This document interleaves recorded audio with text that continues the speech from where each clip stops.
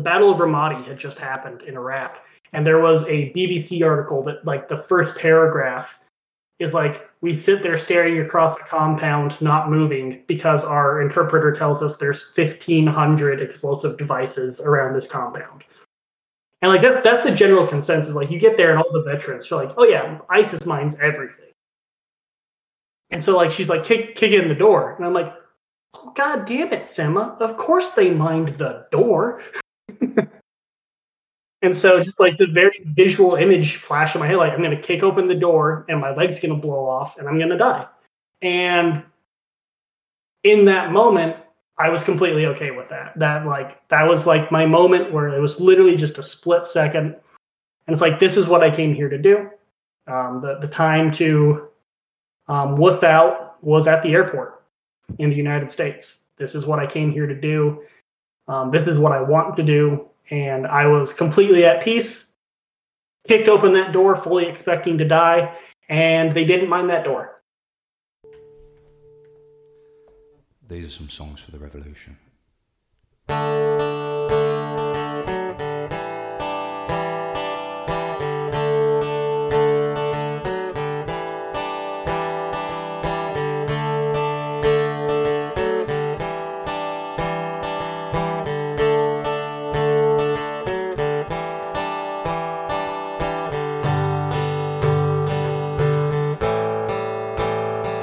There's fire lighting up the skies and mortars overhead.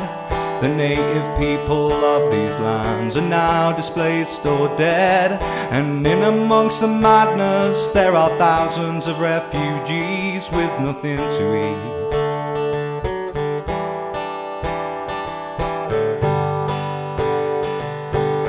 On a cold night in Syria,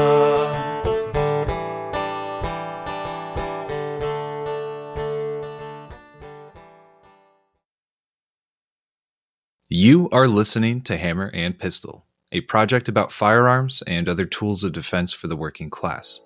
My name is Alejandro Cienfuegos. This is the first episode of this podcast that looks at the real-world experience of someone taking up arms in defense of a revolution. I don't mean revolution in some sort of watered-down or rhetorical sense of the word. I mean someone got on a plane, traveled to an active war zone, and took up arms in support of the ongoing revolutionary project of a society halfway around the world.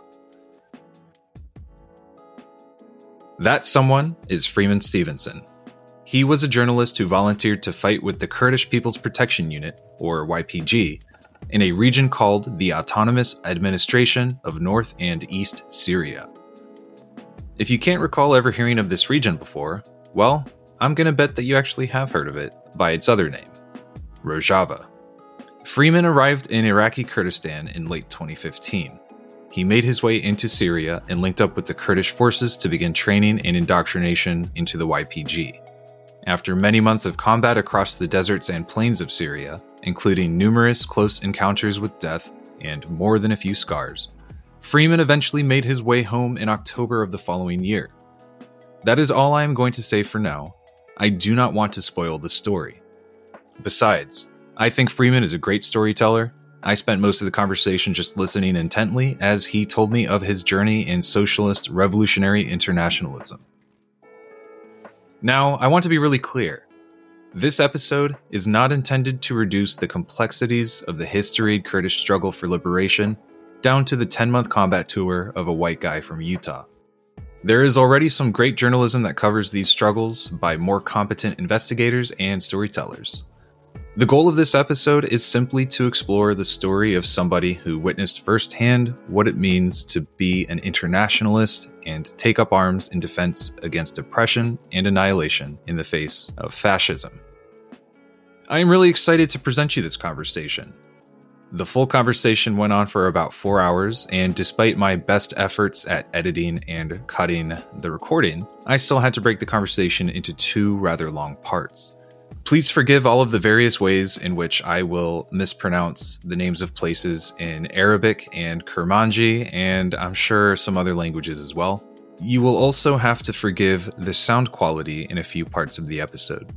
The app that I used to record our conversation seemed to glitch quite a bit during our talk, and I have learned my lesson, and I have actually invested in some better quality recording software. So hopefully that means the days of iffy sound quality are soon coming to an end. Throughout the episode, you will hear me interject with a few clarifications and some additional context whenever the audio cuts, or if I need to correct something or add to something that I said. Finally, since this episode is so long, I will put some intermissions throughout so you can pause it and then come back to it later. I hope you enjoy. Freeman, you are joining us tonight to talk about your experience in Rojava, and let's jump right into it. So, what was your, I guess, experience of like learning about the Kurdish movement for their liberation, and like how did you hear about it, and what motivated you to get over there and join their fight? Yeah, it was surprisingly easy. It was all Facebook. I was a journalist. I started off my professional life as a journalist. Mostly just doing like local journalism, but from time to time I'd get to freelance and write about other things. And so I'd always paid attention to the Middle East. I'm a kid who grew up, in the 21st century, so kind of hard to ignore it.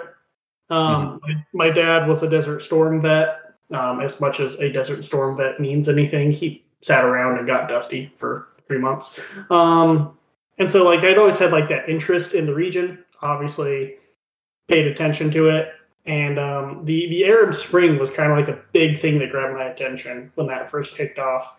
And so I just followed that, both like semi-professionally when it came to like writing about like the refugee crisis and stuff, but also just I enjoyed like watching the struggle of various groups of people try to fight for greater freedoms or fight for a jihadist state, as it happens. And so that's where I guess that general thing is where I learned about just general Kurdish issues. I mean, again, like I'd known that, like I knew the Kurds were a thing before the Arab Spring. I knew enough about the Middle East, like, oh yeah, but there's an ethnic group called the Kurds. They make up a third of Iraq, yada yada. And as a leftist, I vaguely knew that the PKK was a leftist guerrilla group, and so I kind of knew that information to start off with. And as the Syrian civil war developed, I paid loose enough attention to the Kurdish issue in Syria to know that they were a thing. My primary focus was, of course, on the FSA, Free Syrian Army, versus Assad, and the descent of the FSA into jihadism. I knew about the Islamic State probably about 9 months before Mosul, which is 9 months longer than most people. Right. Still taken aback when they, conquered half of Iraq in a day, as I think they were themselves. But I knew that the Kurds were doing their own thing. I knew they were playing this kind of third party in the Syrian civil war, but I hadn't looked too much into the internal politics of that. I don't even think I overtly knew how connected they were to the PKK and the KCK or KCK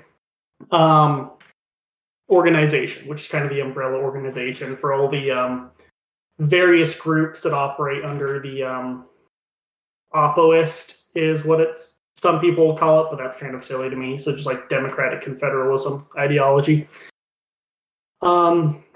And then ISIS happened, and became the thing they became. And then Kobani happened in October of 2014.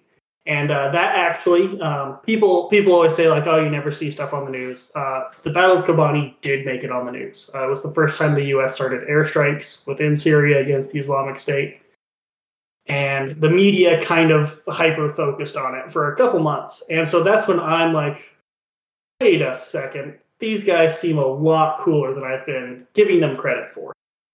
And so that's when I actually did a deep dive into, okay, what have the Kurds been doing in Syria? I know they've been doing something, but what is that something? And turns out it's democratic confederalism. It's a left-wing, anarcho-socialist, anarcho-libertarian project in the region. And, reading it's like, oh, wait a second. I actually agree with, like, all of the things they stand for. And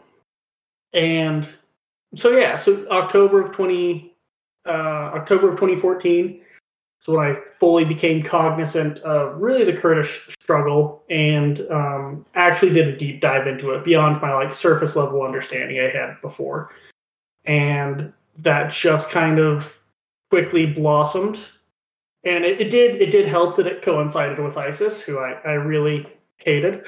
They kept blowing up all the old stuff, and I'm now an archaeologist, so that should highlight the fact that I kind of always liked the old stuff.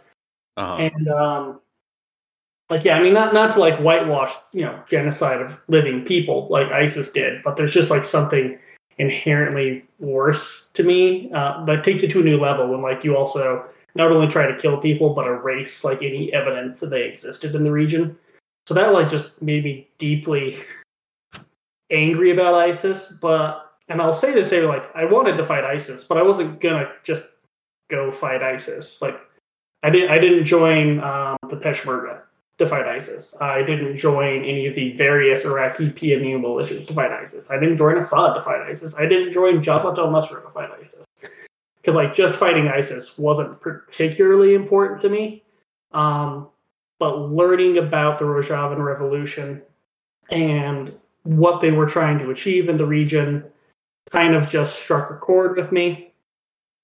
And that motivated me more than like just fighting ISIS. Because okay, you can fight jihadists all you want. ISIS didn't come about in like the mid-90s when the world didn't really know anything about the Middle East. No, it came about after 14 years of the global war on terror, and all that resulted in was a caliphate. So clearly not the most effective way to go about it. It's just like dropping bombs. You have to actually be trying to fundamentally change the cause of it. And to me, to my eyes then and to my eyes now, the Rojava Revolution is the only movement in the entire region even remotely attempting to address some deep-seated issues in the region, both on a government level and just a cultural level that has led to this breeding ground of despotism or radicalism.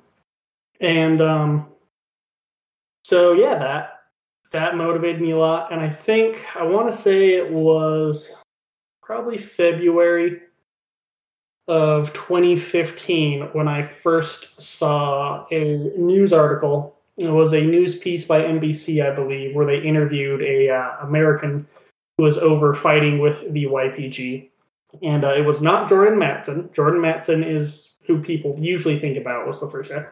He was some random guy from Kentucky. And he's like, yeah, I came here and joined. And the moment I knew that like going over there and joining the YPG was an option, is like, okay, I'm going to go join the YPG.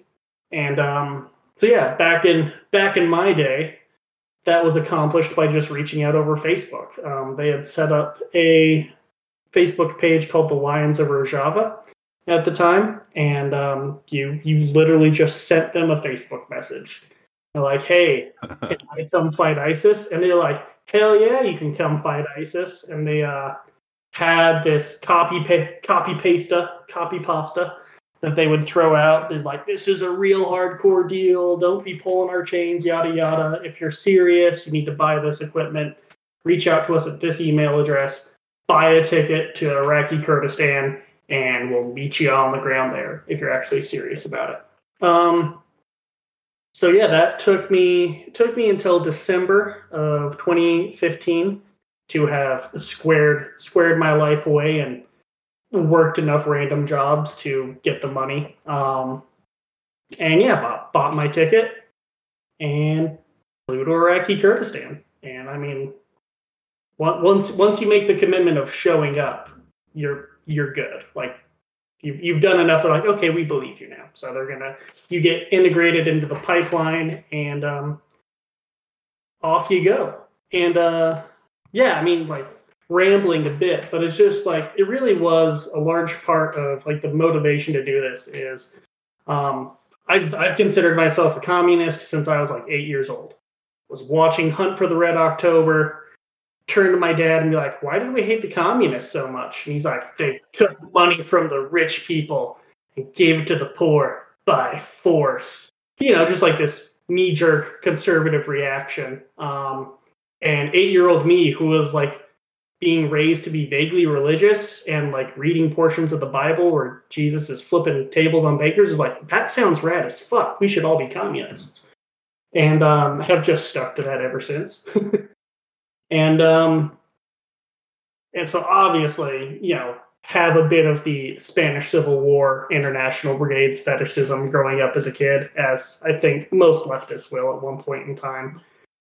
And basically, all of a sudden, year of our Lord, 2015, there is a honest-to-God leftist revolution fighting against a theocratic Dark Age militia.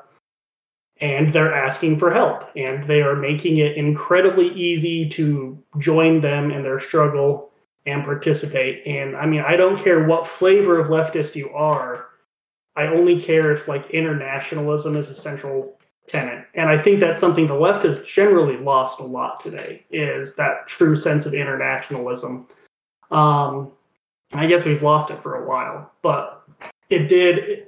Like, I'm in Utah. I was growing up in Utah, especially before Bernie Sanders, especially before 2016. In 2015, the only remote leftist organizing there was for me to do in the state of Utah was a weird Facebook page with like 79 likes and posted a meme every like 6 months or so. And that was it. And so I basically like didn't want to be the forever coffee shop revolutionary and just like deeply regret not taking this opportunity when I had the chance. So I did, and it wasn't really that big of a jump for me personally. I don't think once I knew that it was an option, I knew I was going to do it. That sounds like quite a journey. Just getting to that point and making that decision to head over there. That's really interesting. You mentioned kind of how maybe there was not a lot of publicity up until is it Kobane or Kobani? How do you say that? Kobani. Yeah, it's Koban, and then the I at the end is pronounced like an E in English. Okay. So Kobani. Okay, Kobani. Oh, so it's similar to like in Persian. Kurdish is close to Persian languages, isn't it? Yes, it is an Indo-European language, and it is the Kurds are a Iranian ethnic group,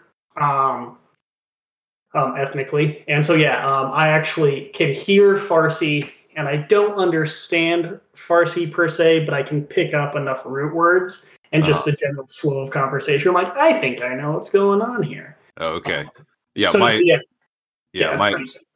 husband's Persian, so I hear Kurdish and I'm like, that kind of sounds like Farsi from what I've heard of it, but I don't necessarily recognize anything. But I actually we sold my wife's car last year to a Persian guy, and him and his son were talking about trying to lower the price on me in Farsi, and I understood enough to be like, nope. Nice. I know what you're saying mostly. Yeah. I think it's really interesting that from the start of the Syrian civil war, which if I remember correctly, kicked off in like late 2011, the kind of the end of the Arab Spring. And then by 2012, the conflict was in full swing. I was in college at the time, and I remember meeting someone who had escaped from Damascus and he would talk about his the Syrian politics in like a religious studies class. It was the most random thing. And that was the extent of my exposure to it. And I did not learn about the Kurds until I was sitting in the U.S. Army Field Artillery School for the Basic Officer Leadership course back in 2014. And I was there in November, December, and so we're learning about the American Field Artillery and the fire support and close air support, which the Kurds had a lot of U.S. air support. So it was the relevant example for us, and that was kind of my initial exposure to it. And then come 2015, I was in East Africa for a deployment, and I was closely following the news of what was going on in Rojava. Rojava. I always mix up that pronunciation. And it's acceptable as long as it's not Rojava. That's like I'm not going to say that I haven't pronounced it like that before. So I know I think it was like a knee-jerk reaction amongst the left. Like, no, it's a foreign language. It must be accented differently. It's like, no, it's a Latin alphabet. It's generally read like it's pronounced. Sure. Yeah, the Spanish speaker in me maybe a little bit was like, oh, this is a Rojava. I think, but I mean, my experience is like it's always just been like absurdly white liberals and leftists be like, no, it's Rojava. It's like, no, it's not. Like they would. I remember getting in an argument with someone over Facebook while I was in Rojava. Oh, wow. Someone would be like, no, it's Rojava. It's like, no, trust me, it's Rojava. It's like, Allow me to turn to my Kurdish friend right next to me and on the battlefield of yeah, that's hilarious. And that's kind of par for the course for the white American left, especially. Yeah, it's just like, it's somewhat understandable. I think I get like where it comes from, but it is like, I don't know, it's the year of our Lord 2021, people. It's Rojava or like Rojava. As long as you don't have to pronounce it Rojava. So when you first arrived in Iraqi Kurdistan, and that's controlled by the Peshmerga, isn't it? Or the I forget all of my different Kurdish parties, Kurdish groups. I know that there are Iraqi Kurds in control of near Erbil, and what is it? The Tehrani family and another family are like the big power brokers there, and it's not a remotely leftist project in that part of the world. All right. So alphabet soup time. Everyone, bust out your notepads, take your notes. We're doing the quickest as we can. That's still too long overview of like inter-Kurdish politics in this war. So I flew into a city called Sulaymaniyah. That is in northern Iraq, pretty close to the Iranian border. And the reason I flew into Sulaymaniyah instead of Erbil, like you mentioned, is in Iraqi Kurdistan. Like you can say Iraqi Kurdistan, and there is, especially amongst Kurds and Kurdish diaspora, they are very proud of the idea of Iraqi Kurdistan or just Kurdistan. You will never hear someone in Iraqi Kurdistan call it Iraqi Kurdistan. It's just Kurdistan. Mm-hmm. But I mean, the reality is that it's not a thing. Like that, you have two tribal groups who have split the Kurdish territory in Iraq into two parts, and that's not including areas that the PKK has dominant control over. And so the Kurdish regional government, the KRG, is the overall governing body of the KRG, the Kurdish regional government, which is the official name for the autonomous region in northern Iraq. But that is split in all reality. That is split into two separate governments. On the Barzani family, you have the KDP. Which let me just double check what that stands for. It's Kurdish Democratic Party, I believe. Yep, Kurdish Democratic Party. Nailed it. So awesome. So they control Erbil, Duhok, basically, and the border with Rojava, much to our chagrin. And then you have the Talbani family, and they are the leaders of the PUK, and PUK is Patriotic Union of Kurdistan, and they control Sulaymaniyah. And both Talbanis and Barzanis were leading figures in the decades-long Iraqi-Kurdish independence struggle. And once they achieved rough autonomy after Desert Storm in '91, the U.S. enforced a fly zone that basically allowed them to have physical autonomy. They promptly had a civil war, as one does. That lasted until 1996 and ended with the KDP, Barzani, inviting the Iraqi army to come back into Kurdistan to fight the PUK and the PKK, who were allies in this war. And so that's basically solidified the Barzanis as the official controllers of the KRG. But in reality, like I said, on the ground, like it's two separate governments. It's two separate. They have their own. The Peshmerga is not a unified military unit. There are supposedly on paper somewhere 2 battalions of Peshmerga that are directly controlled by the KRG. I don't think those exist. In reality, the Peshmerga is just you have KDP Peshmerga, PUK Peshmerga, and then a smattering of other smaller political parties that have aligned with either side. And the PUK is broadly sympathetic to Rojava and just the KJK, KCK, which is PKK is Kurdish or Kurdistan Workers' Party. KJK stands for Kurdistan Communities Union. There you go. And so that's why I flew into Soleimania, because if I had walked off the plane in Erbil, chances are I would have been fine. But on the off chance that whoever was working airport security that day really didn't like the PUK or the Rojava or the PKK, they could have thrown an issue. I could have either just been turned around or even briefly imprisoned and then sent home. So we flew into Soleimania, which, you walk off the plane. I'm one of 2 white guys on the plane. I walk off. I have combat boots on and a duffel bag over my shoulder. And just the airport security guard takes one look at me, just sighs and says, "All right, on you go." And I, went out to meet my contact, basically.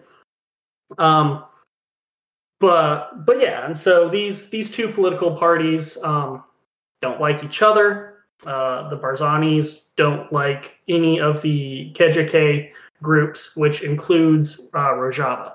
And Rojava is governed by the PYD, Kurdish people. I'm so used to just saying these acronyms, so I have to remember what they actually stand for. Democratic Union Party of Syria is PYD. Okay. And so that is the ruling party in Rojava.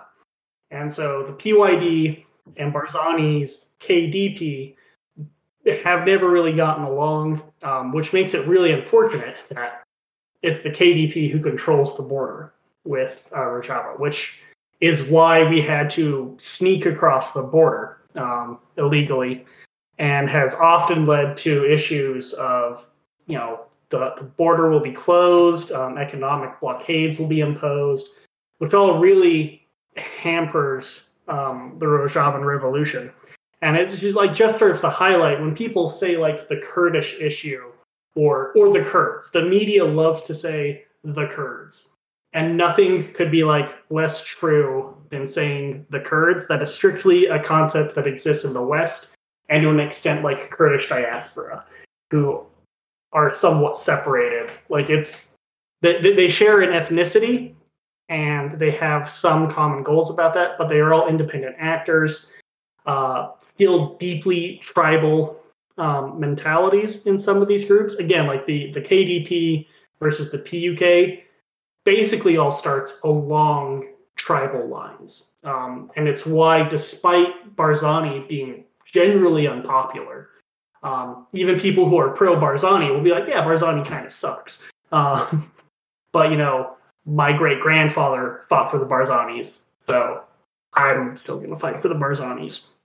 And same with the Talbanis. I don't want to I think they're slightly better, but there are also still very corrupt politicians who have formed an oligarchy in their region, just like the Barzanis have in theirs. So yeah, Soleimania is where I flew into. We drove through the mountains, skipped Erbil. I've never actually been to Erbil, which is fine. I've driven past it. It looks like Las Vegas, but in Iraq instead of the Nevada desert. Then we drove to Dahuk, which is a beautiful city up in the northwest of Iraq. And then from there, I crossed into Syria just north of Mount Sinjar, or Shingal, as some people might have heard it as. And that's where the Yazidis were genocided. And I crossed basically 2 weeks before I crossed the border. There had been an offensive that had enabled the YPG to secure a border crossing just north of there. So that's where we ended up crossing, just by car. Okay. And at the time in Iraq, the Islamic State, ISIS, Daesh, maybe for the purposes of this episode, should we call them ISIS or Daesh? Do you have a preference? Call them Daesh. That's just like I revert to when I talk about people who don't know about it. I will refer to them as ISIS, but Daesh is what I prefer to call them because fuck those guys. So yeah, Daesh. Okay, so Daesh. Yep. So at the time, I know that Daesh was very much in power in many regions of Iraq, and so was there a big risk from flying into Suleimania and then traveling to the Syrian border and getting across? Did you guys encounter any like Daesh patrols or any combat going on along that route? No, and it was like the weirdest. Like, it's hard to explain how safe Iraqi Kurdistan is. It has a higher safety rating than most states within the United States do, from the little CIA's travel advisory thing. If nothing else, the like constant feud between the PUK and KDP has created a very strong security apparatus. I mean, there's checkpoints every 50 miles. Top, you're going through a checkpoint. Oh wow! Okay. And so yeah, I was in Soleimania, which at the time I want to say was only like 100 kilometers from the front. Tops. Like you could get to the front line in a like 5-hour drive, and it's only 5 hours because the roads are bad and there's lots of checkpoints, kind of deal. But no, life was very much normal throughout the KRG, away from the front lines, and it's really like that was like that in all of the places that didn't have an active front line with ISIS. It really wasn't anything remotely like the U.S. occupation of the country, where hypothetically there wasn't like this is a conventional war. Sleeper attacks, infiltration attacks absolutely did occur, but for the most part, if you're behind the front lines, you're not really gonna tell other than like, well, the price of sugar is really high, so I know there's a war going on. And half the houses in my neighborhood got airstruck, but otherwise, like, it's relatively normal. And so yeah, there was like the rational part of my brain, the journalist part of my brain that had done the research knew that I was going to be safe. But I did land in Soleimania, and the first person I met in Kurdistan was Portuguese, as one does in an international conflict, and his name was Mario Nunes. And he was returning to the YPG for his second tour. He had done a 6-month tour of duty in 2015 and was returning here at the end of 2015, start of 2016, to do a second tour. And his parents were of Moroccan and Angolan descent, so he was very much like not a typical white Portuguese person. He comes up to me with an accent, he's like, "My friend, are you with the Lions of Rojava?" And there was a part of my brain that was like, "Ah, man, I didn't even make it out of the airport before ISIS abducted me." But then the rational part of me is like, no, he's with, and so I just like had him show me the same text we all get from the YPG safe house. I'm like, okay, yeah. And he's like, oh, wait, you're Portuguese. All right, cool, sounds good. And he was one of my very good friends. But yeah, it's safe, and yeah, like our biggest issue was not ISIS; it was the KDP. The biggest risk of crossing from Soleimania, which is on the far east of Iraqi Kurdistan, and getting all the way across Iraqi Kurdistan, essentially to the border with Rojava. The only risk was the KDP, was being arrested by the KDP and imprisoned by them. Wow. Okay. Yeah, so yeah, like we weren't even really remotely worried about ISIS. Like it was really just like, don't get arrested by the KDP. Which fortunately for me at the time, especially Iraqi Kurdistan, great place to have a U.S. passport. Most of it was just rolling up to Iraqi checkpoints, flashing my passport, and then going, oh, bitchy George Bush, and I'm like, yeah, I'm George Bush, I guess, and being waved through. Nice. Yeah. And we'd also very clearly bribed some of the guards. Like that's how we crossed. Like when we crossed the border, like they had us like dress up as Peshmerga, like in Peshmerga uniforms. So it's like they know what's going. I am so pasty white that there is not the slightest chance that they don't understand who I am and what this taxi ride is for. So we clearly, paid the right guys off. But yeah. So Iraqi Kurdistan at the time, despite the front at the time not being too far away, because like 2014 into 2015 was kind of the height of Daesh's power, and then they receded a little bit. But like looking on a map, like going into 2016, ISIS had lost their offensive momentum. They were no longer on the offensive against the Iraqi army or the Peshmerga. But I mean, they were still very much in a stable and powerful position. Like the war wasn't over, basically. Yeah. Okay.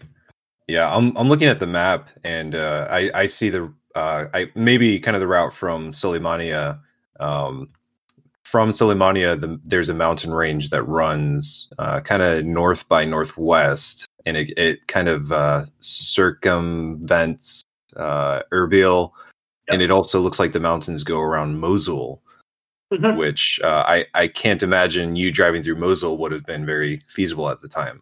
At the time, no, that was still the de facto capital of the Islamic State. Yeah. Okay. So yeah, both Mosul and Erbil are actually pretty close to each other, and they're both on it's the Nineveh plain after the old Assyrian city of Nineveh. So it's the Nineveh plain is what that's called, and we basically just skirted it. Like we didn't go into the plain, we just kept into that mountain range. Yeah. To the north of it.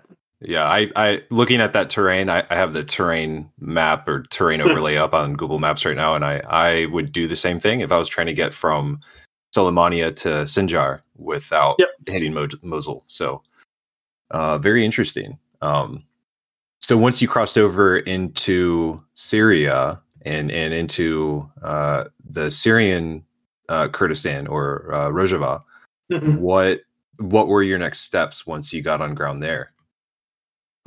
So by that point, I mean, once you show up in Soleimania, you call the number that you are told to call, and you are from that point on you are in the YPG's basically smuggling system. Like you don't have to do anything; they're going to take care of everything as much as possible. Your job is like, don't fuck up, don't get arrested in the 10 days usually it takes between arriving in Soleimania to when you will leave. Across the border. So like just don't fuck up, don't get drunk in town and get arrested.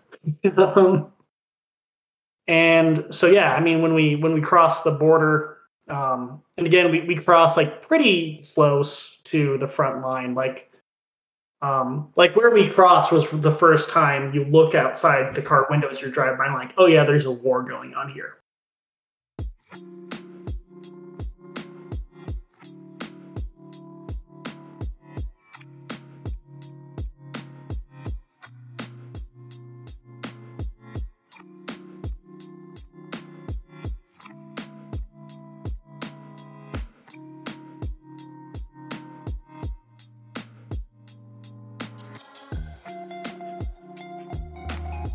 So Freeman is about to discuss crossing the border from Iraq into Syria, and he's going to make some commentary on how there's not really a good sign or indication that he has crossed from one country into another.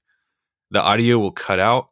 You're not really missing much here, but I wanted to clarify because it's not necessarily super clear what the I guess missed word is there. So yeah, he's making his way across the border. There's no border crossing. There's no signs. There's nothing other than suddenly they're rolling up on a YPG base in the middle of the night. And he was in Syria and didn't even know it. The Soleimani is untouched. Dahuk is untouched. You're passing by refugee camps as you do that drive, but there's not active signs like warfare and destruction. This is why borders are bullshit. I mean, there was not even a sign. There's just, all of a sudden there was a YPG base flying a YPG flag. And so I got out. We took off our Peshmerga uniforms we had dressed up in and threw on, I don't even think they gave me Yepigay clothes yet. I just threw on normal clothes. And from there, we drove up to the academy, as it's known. I feel like every good story of military service has some dreaded boot camp. And it is the academy for foreigners joining the YPG. That's located in an area. I mean, I'm not going to be overly secret about it. You can literally Google it. You can look at the Google Map photos of it. But it's near the city of Derek, or Al-Malikiya, as it is known in Arabic. That's in the northeast portion of northern Syria. It's the northeasternmost city. Yeah, I'm looking at that right now. It looks like it's just a stone's throw away from the Turkish border. Yeah. You can. It's really one of the coolest things is, so Syria is very flat, and the border with Turkey is the Taurus mountain range, which, being a history nerd like I am, was like just super cool. And it's flat, and where do you know the border is? It's where the mountains just shoot up thousands of feet above perfectly flat ground all around. So yeah, it was gorgeous. Yeah. That sounds pretty gorgeous. I've never been to that part, but just looking at photos, my spouse had the opportunity to travel to Iran a few years ago, and I've seen pictures of the region, and it's just so breathtakingly gorgeous. And I wish I, had the opportunity to go there. Me too. Yeah, even amongst all the Kurds are like, every Kurd likes their part of Kurdistan. Oh yeah, Rojava's nice. Bashur. Southern Kurdistan is nice. Bakur is nice, but everyone's like, oh yeah, but Iranian Kurdistan, Rojava, that's the pretty part. Yeah, that's pretty cool. So once you got to the academy, you went through. I've heard like accounts of it being maybe 3 or 4 months of training and language immersion as well. Is that correct? So that's definitely a new thing. Well, not new at this point. I guess it has been half a decade since I was there. That was after, when I was there, it had just been extended to 21 days. 21 days was going to be your basic training. For the first group of people, the first volunteers who went out there in 2014 and 2015, they would oftentimes stay a day at the academy and then go off to the front lines. And then that gradually got lengthened. And so when I was there, and now January of 2016 is when I get to the academy, basic training had been upped to 21 days. And that was mostly language lessons. At least the most useful thing you did there was language lessons. There was ideology, which you will always read wonderful firsthand accounts of right-wing volunteers who volunteered for a group with a giant red star on all their flags, get there and be like, wait a second, guys are saying some funny stuff. And they tried to brainwash you with ideology. And like the brainwashing with ideology is John Scher, some Georgian guy like from the country of Georgia, sitting down and like reading from a pamphlet about like broad overviews of Kurdish history and the Kurdish struggle in Turkey, and then being like, does anybody have any questions? Would we like to have conversation? And like you have all these Western military veterans who like went through an organization that buzzes your head, dehumanizes you, and teaches you like that your job is to die for the Corps or for America or Australia or whatever. And then they'd sit there and have the audacity to be like, well, this sounds like brainwashing to me. Yeah, that sounds pretty much par for the course with my own experiences in the U.S. military. Yeah, that very much sounds right. Yeah. It was great. Yeah, and so yeah, like little Kurdish ideology lessons, which like at the time like they didn't even really teach you anything about Rojava because like Rojava was still so new to them that they were like, what's the only lesson material we have prepared? Oh, it's these old PKK handbooks. Let's use those, I guess. So you learn a lot about Abdullah Öcalan and you like broad overviews of democratic confederalism and stuff.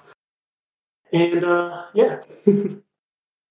Interesting. So what I've heard about some of those like pamphlets is that a lot of the material comes from like 80s and 90s pamphleting and propaganda from within Turkey back when Abdullah Öcalan was arrested and turned into a political prisoner in Turkey.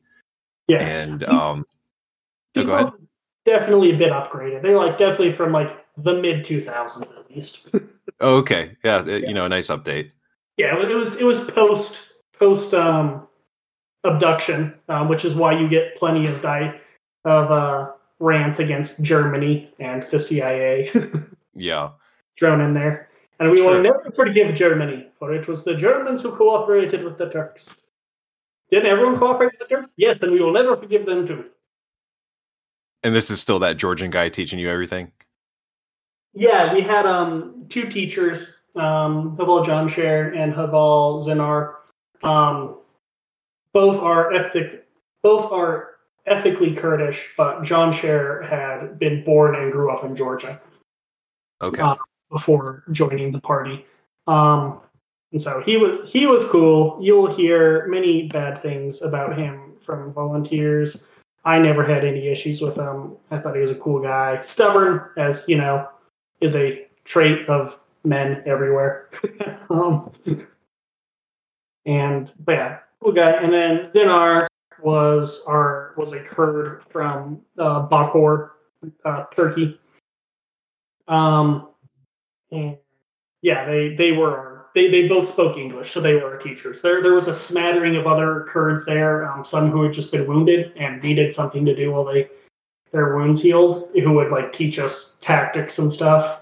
And Janshare and Zinar would translate that down to us, but they were our teachers for the most part.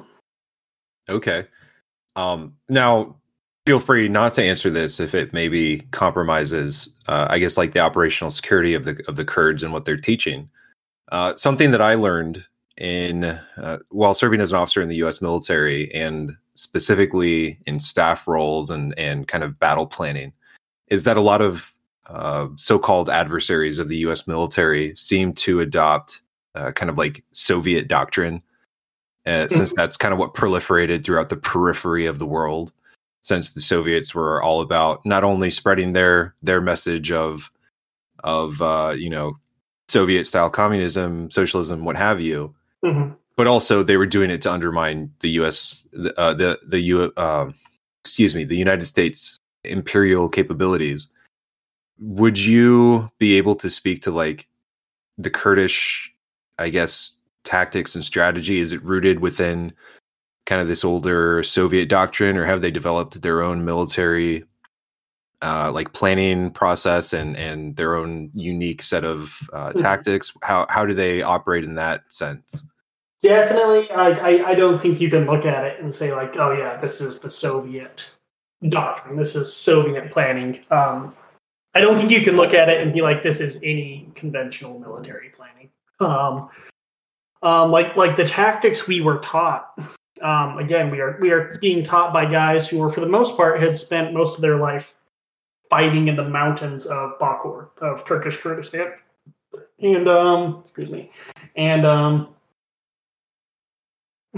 then Rojava is flat, like flat. Like you get on a hill. If you find a hill, you can get on a hill and see for like 100 miles in either direction. Wow. And so what we were taught was actually woefully inadequate for the environment we were in, because it was the environment that they had been trained in. And it's pretty typical mountain style ambushes, which are different, I guess you could say, from typical ambush doctrine. It was like, if anything, it was like Vietnamese, grab them by the belt. Because you got to get in close to the Turks or they're going to call in air support. So it's about maneuvering and ambushing in close quarters in mountain environments, which you can do in mountain environments as long as you know the terrain. They're relatively easy to maneuver and get close to your enemy. That's really not possible in Rojava, in most parts of Rojava. There are a few areas of Syria where the terrain does suit this type of warfare style. We were just not in it. Yeah. And yeah, you really couldn't say anything about any sort of conventional military doctrine outside of like basic weapon handling. They would chicken wing when they hold their AK rifles. I guess that's like the old style Soviet manual of arms, like how you shoot an AK. I feel like that's like the one thing you could look at and be like, oh, they probably learned that from the Russians. The rest of it is, I mean, birds are no stranger to war. They have their own. They will tell you this all the time. It was quite like one of the big frustrating things was like trying to get them to accept or adopt more conventional style military small unit tactics and stuff, if nothing else. And they would straight up say like, no, this is how we fight wars. This is how we've always fought. This is how we will continue to fight. So yeah, and like skipping ahead to like post training, I think if you look at like the actual tactics of the YPG on a strategic level, not just a like small unit scale, they really just kind of cobbled together something that worked for them. Definitely, especially once they started getting U.S. airstrikes. I think there's a definite shift in their battlefield tactics from before kind of very cautious offensives whenever they did have to go on the offensive. The YPG's strength has always been they're probably one of the best defensive fighting forces in Syria. Offensively, I don't think they were ever anything overly to write home about. Well, they did. They had successful offensives against Jabhat al-Nusra, against Daesh in the early days. But definitely once they got U.S. airstrikes, very different sort of tactics that involve like, we're going to puncture their lines in one spot and just basically blitzkrieg as much as we can and try to pull off these giant encirclement operations. Okay. Which they could do because they had U.S. air support to guard their flanks. They could keep that very narrow front. They were that very narrow wedge. They could generally keep that protected. But that's definitely not something they would have done if they hadn't had access to U.S. air support. Like that is something that they kind of learned organically and adopted organically. And it's like, what do we have? We have Toyota Hiluxes that can haul ass, and we can blow stuff up from the sky. How do we make that work for us in a way that we've never had that work for us before? And it's, again, especially like these large scale attacks of, thousands of people involved, when they're coming from a military tradition, it's like, cool, let's send 50 guys to attack a Turkish outpost in the mountains. And now it's like, cool, let's send 1,000 guys to encircle the city of Al-Shaddadi and see how that goes. That sounds like quite a shift in the way that they approached their battle planning. Yep. I think so. And like the YPG commanders, I think don't get enough credit for tactical or strategic competence. I think they don't get enough credit for waging the war better than they had anticipated being able to wage it, I guess. Trying to find a way to phrase it. Yeah, no, that makes sense. At least to me, it makes sense.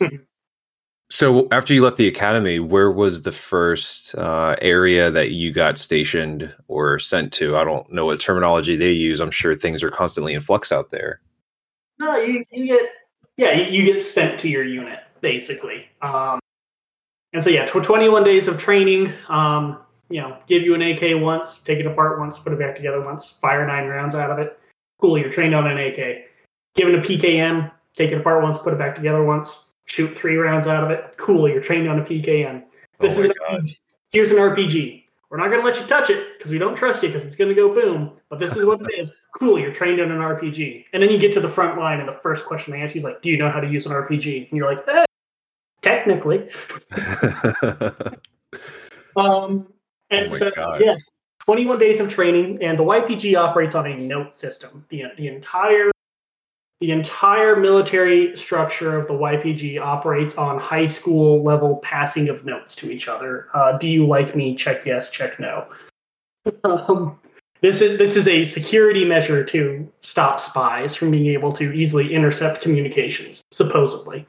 But then it's like, no one signed this note. Anyone could have written that. Well, it doesn't matter. So I was sent to. Specifically, I remember they would ask you if they would bring you into the room at the academy and ask you if you knew what unit you wanted to go to. And you can ask to go to the Siukast Tabors, the sniper Tabors. Can ask to go to C. Legrand, heavy weapons. You can ask to go anywhere, and I was kind of like.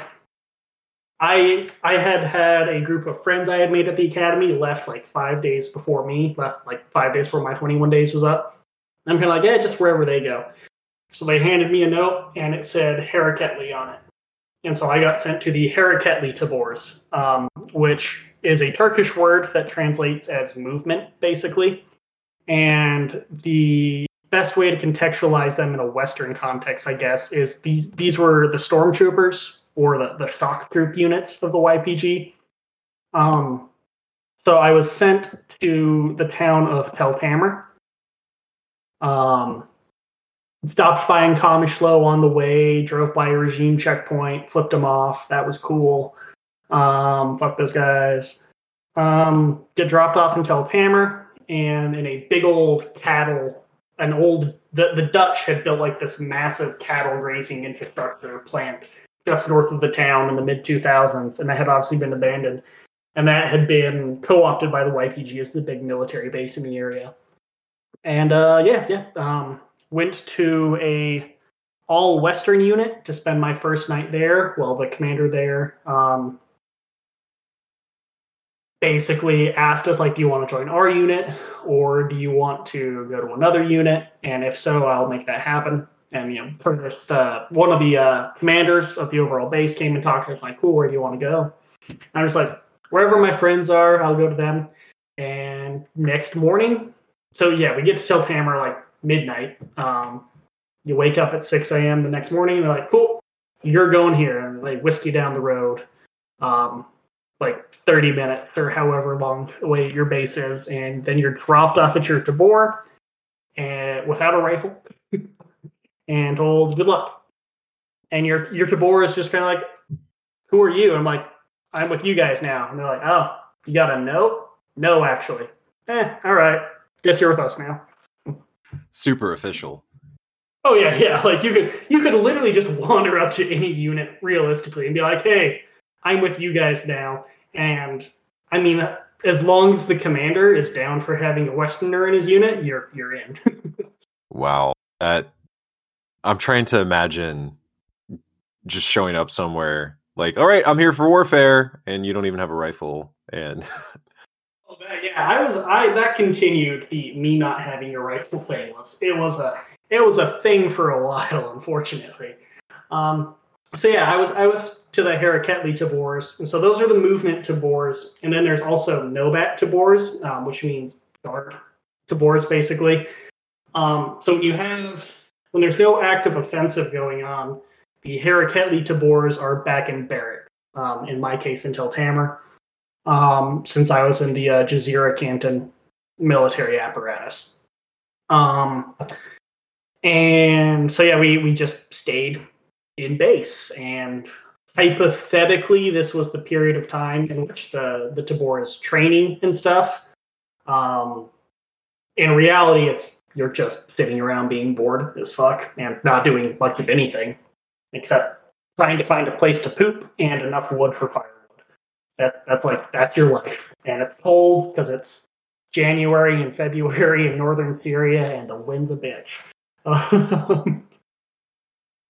But then once there is an offensive, again, kind of why I think stormtroopers or stock troopers is the best way to contextualize Haraketli Tabors, is because they're once there is an offensive, they're the ones who make the breach in the line and go until they're dead, or they replace you basically by guard Tabors. So yeah, I went to a perfectly nice behind the lines area for my first. I want to say that was realistically, it's only 2 weeks, but it felt like eternity, I tell you. Before we went on our first offensive action, which was the liberation of Al-Shaddadi. So just the Shaddadi operation is what you would call it in the Yepagay. Hamle Shaddad. So the operation for Shaddadi. And yeah, that happened. Okay. I'm looking at a map and I am just lost. If you're looking at the area, so if you're looking at the northeast corner, you should see Kamishlo, just south of a Turkish city called Nusaybin. Okay, Nusaybin looks like it's right on the stinking border. Yeah, it's a remnant of the World War I treaty, where it's cool, this is the border now, and they literally just cut towns in half.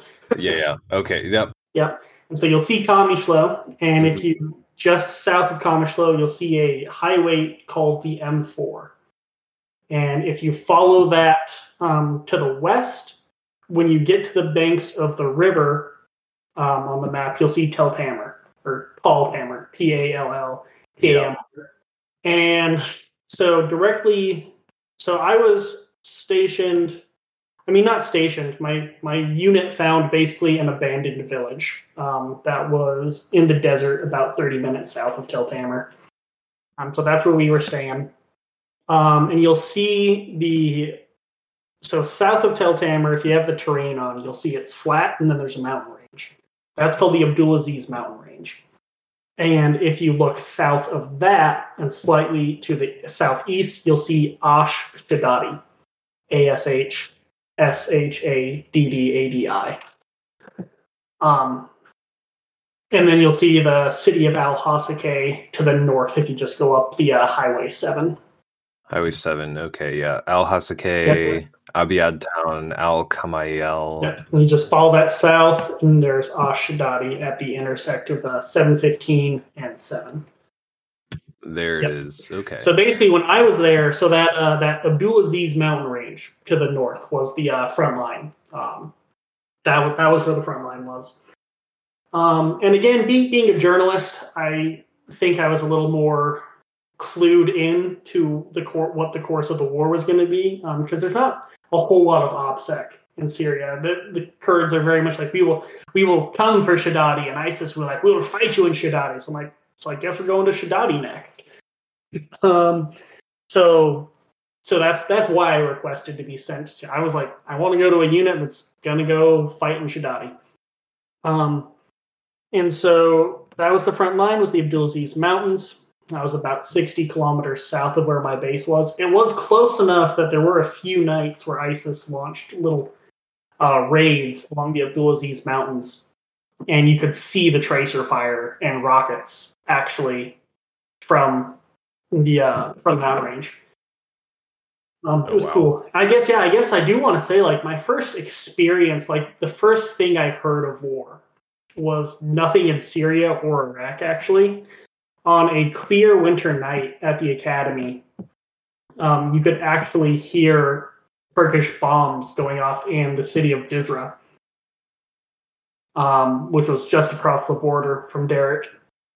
And that was my first experience of war, was listening to the Kurds just carpet bomb their own city. Wow. And you could it was really eerie. It was only on clear nights when there was no clouds.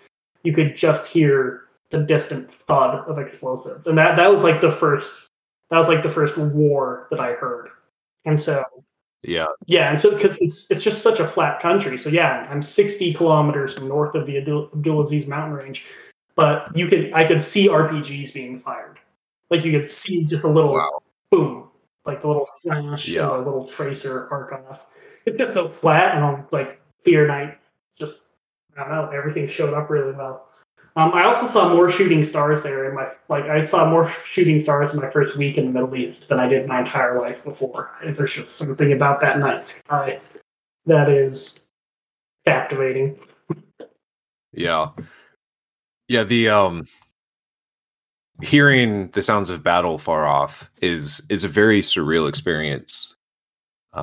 If I guess for whoever is listening to this, if you have never heard it before, I don't think there's a way to like fully describe or capture it, because so like my own experience with this, I was stationed in East Africa in Djibouti, and where we were in Djibouti, I think I'm just going to ballpark it, I'm probably wrong, but it was like 20 or 30 miles from South Yemen, and the US maintains a presence there, and they do all sorts of operations that I'm not going to mention here.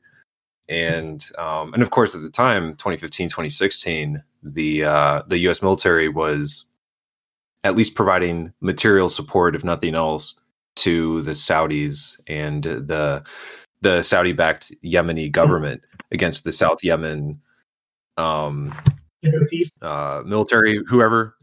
And there was like 3 nights where I worked the night shift. I was in charge of the security of the base. And there were a few nights where I could have sworn that I heard just like distant booms coming from the base is right next to the Indian Ocean as you prepare to head into the Bab al-Mandeb Strait, which is the Gate of Tears into the Red Sea. And I didn't see any flashes. Well, one night I couldn't tell if it was lightning or flashes from like bombs, but I as a field artillery person from the army, like I knew the sound of bombs. I knew what I was listening to, and I could have sworn I heard it off in the direction of where I knew Yemen to be. And it was just like being so close that you can hear it, and yet far enough that it's not personally impacting you, and just picturing the sheer terror that people on the ground there must be going through. It was the most surreal experience. And again, I can't really fully articulate or capture it. Yeah, you really can't. It's haunting in a way that like I grew up like in the vicinity of the Utah National Guard base, and the U.S. Air Force has a massive testing range out here in Utah. So like I've heard artillery before, I've heard airstrikes before. Well, I guess bombs being dropped before. It's literally incomprehensibly different to hear it in a war scenario, especially when you're just hearing it and like vaguely seeing it in the distance. Like, yeah, I don't really have a way to describe like just the impression that left on me. Like sitting there at 2 a.m. on guard duty with an AK that doesn't work because they didn't trust you with AKs that work. Just listening to explosions going off, and at first I didn't know what they were. Like, is that like the front? I thought we were like, because we were like at the academy. You're like 300 kilometers away from the front line with ISIS. I'm like, that's not ISIS, is it? Like, oh no, that's Bakur. And that's how they would describe it. So they were like, oh, that's the war in Turkey. No, that's just Bakur. That's just life in northern Kurdistan. Wow. Yeah, when I was there, yeah, it was when I was there coincided with something that a lot of people don't know about, but it's called the City Wars or the Trench Wars in Turkey and in Kurdistan, and it's something that you probably saw absolutely no news coverage on, and will hardly ever be able to find anything to read about. But it was a massive urban war between the PKK and the Turkish army that lasted a year and leveled most of the cities in Kurdish region of Turkey. Yeah, and you won't really be able to find any information on that because the West doesn't care, as we do.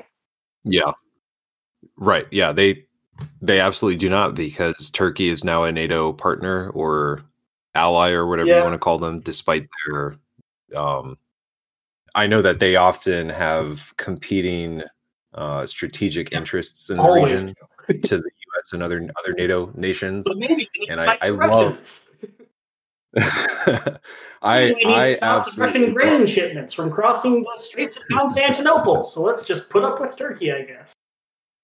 Yep. No, my favorite dynamic about the whole Turkey being part of NATO is that like Turkey and the US almost came to maybe exchanging fire at one point in was it 2018 or 2019, back when the US basically abandoned the Kurds in Syria. Yeah. And Trump was not, I guess, willing. He took some like hard lines against any sort of military action, and if I'm not mistaken, the U.S. even used air support against Russian mercenaries there and completely destroyed their mercenary unit or whatever kind of unit. Yeah, that was a different event. That happened in 2018. Still, that was unrelated to the Turkish invasion of Rojava. That happened in an area called Deir ez-Zor. And I mean, to be honest, it's one of those things that like we may never know the full story. The Western interpretation of it, as it's often, is like the Russian military and a bunch of Syrian units tried to attack a oil field that had U.S. soldiers at it. In reality, you'll see like a Funker 530 combat footage. He's like, the Spetsnaz tried to, and we crushed him, man. And it's like, no, it was like if there was large scale Russian involvement, it was the Wagner Company, which is a Russian mercenary company, because this is the world we live in now, where there's mercenary companies like everywhere. Oh yes. Yep. And yeah, and it was mostly, as far as we know, it was still mostly like Iranian-backed militia factions. And also maybe some Wagner, maybe no Wagner. It's like, I mean, it's kind of like hard to know who to trust on this one, but it does seem there does seem to be enough like ex-Wagner people who've now come out in the years since, be like, yeah, some of us were there. So there was probably a chunk of Wagner mercenaries in this group. But yeah, they just got airstruck into oblivion. But that was unrelated. The U.S. and Turks have never directly fired at each other. There were periods of time in 2016 and 2017 where the jihadists that the Turks employ for cannon fodder in most of their ground operations were sharing the same positions as Turks and would shoot at U.S. military, and the U.S. military would shoot back at them, who happened to be with the Turks. But then that quieted things down, because the Turks were like, oh fuck yeah. But that's as close as that ever got to happen. Okay. Yep. Yeah. And yeah, it's like just back to like the West not caring. I mean, like, so in April of 2016, there was a fight between the Syrian regime and the YPG in the city of Qamishlo. And I was involved in that. I believe, I don't want to like toot my own horn, but all evidence, I believe I am the first Western volunteer in the YPG to shoot at the Syrian regime. Pretty sure that's my claim to fame, if I get anything. Congratulations. I'm very happy about it. It's the one it's the one thing that I'm like And so yeah, my unit was sent into that. It basically just sort of like 2 checkpoints. Like there had been an ISIS car bomb in the city the day before, and that like set off the checkpoints. They're always kind of twitchy and nervous about each other. But I just like set them off and they started fighting. And usually like that's not too unusual. That happens from time to time, but it usually calms down. For this scenario, for whatever, back in April 2016, the regime, not even the regime, the militia in Commercial that fights for the regime is like, we're going to escalate this for no reason, and just started like dropping artillery and tanks firing into the city and stuff. They ended up like flying in Republican Guard and supposedly Hezbollah people into Commercial Airport, which the Syrian regime still controls. And so yeah, they brought up my Epigay unit and some others. We had it out for an afternoon. Good times. Anyway, so like this fighting lasted like 3 days, and it's pretty small scale. I think, like official, like I think we killed like 9 of them, captured a few dozen more. We had like 2 killed, war wounded, none captured, and a few civilians were killed by the indiscriminate mortar fire from the regime. But like all in all, pretty low scale fight. And this fight received so much media coverage. Like everyone reported on this for some reason. For whatever reason, the Kurds and the regime may be fighting. Got all the media attention. And the entire time while I was there, fighting this very small scale firefight for all intents and purposes. In the city of Nusaybin, just to our north, the Turks were dropping white phosphorus rounds in the city center.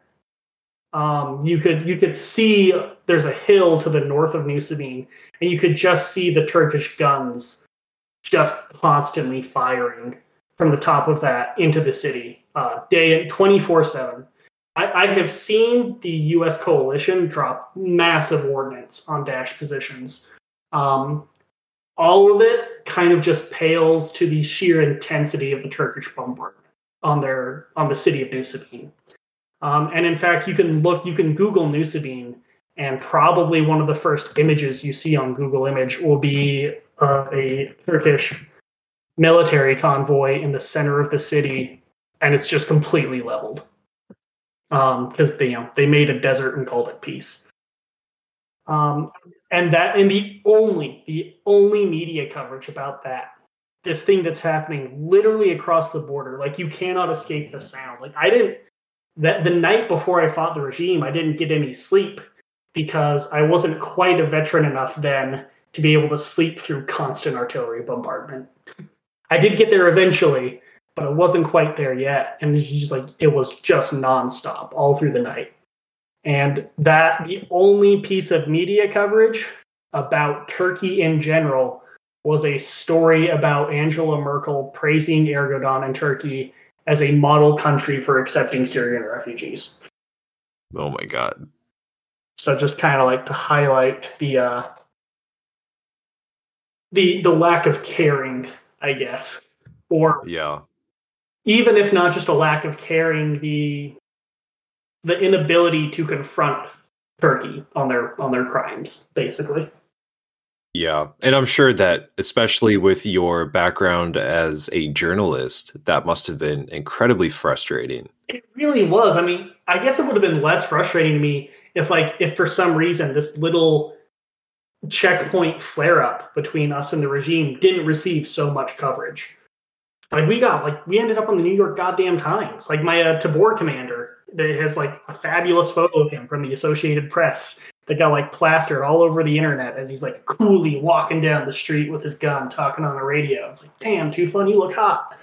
Yeah, it just like blew up for some reason, and literally right across the border, like you can't miss it. It's just Turkey leveling an entire city with civilians still in it. Like civilians weren't allowed to leave most parts of the city. God. Yeah, I think I found the image that you're describing. I Googled, I'm going to mispronounce the city, Nusaybin? Nusab? I would pronounce it Nusaybin, just kind of like the Turkish pronunciation, but that might be, I don't speak Turkish, so Nusaybin might be the Turkish. Okay, so Nusaybin, There's an image of what looks to be like a whole bunch of Turkish MRAPs, and as you said, in the background there are the remnants of buildings, but I don't see a single building intact. And then there's a whole bunch of the Turkish massive flags just draped everywhere. And it's to me, it's kind of reminiscent of, I don't know, the way that, like, in the United States, the people that would support the U.S. military apparatus are the way that they fetishize violence. It seems to me to evoke that same kind of response, where it's like, oh, look, here's the military and here's all of our flags. Yay, Turkish nationalism. And, you know, behold the mighty power of our military machine. Yeah, it really is. Like, it truly is the summary of they made a desert and called it peace. I don't think there's a better image that's ever been taken that like resembles that.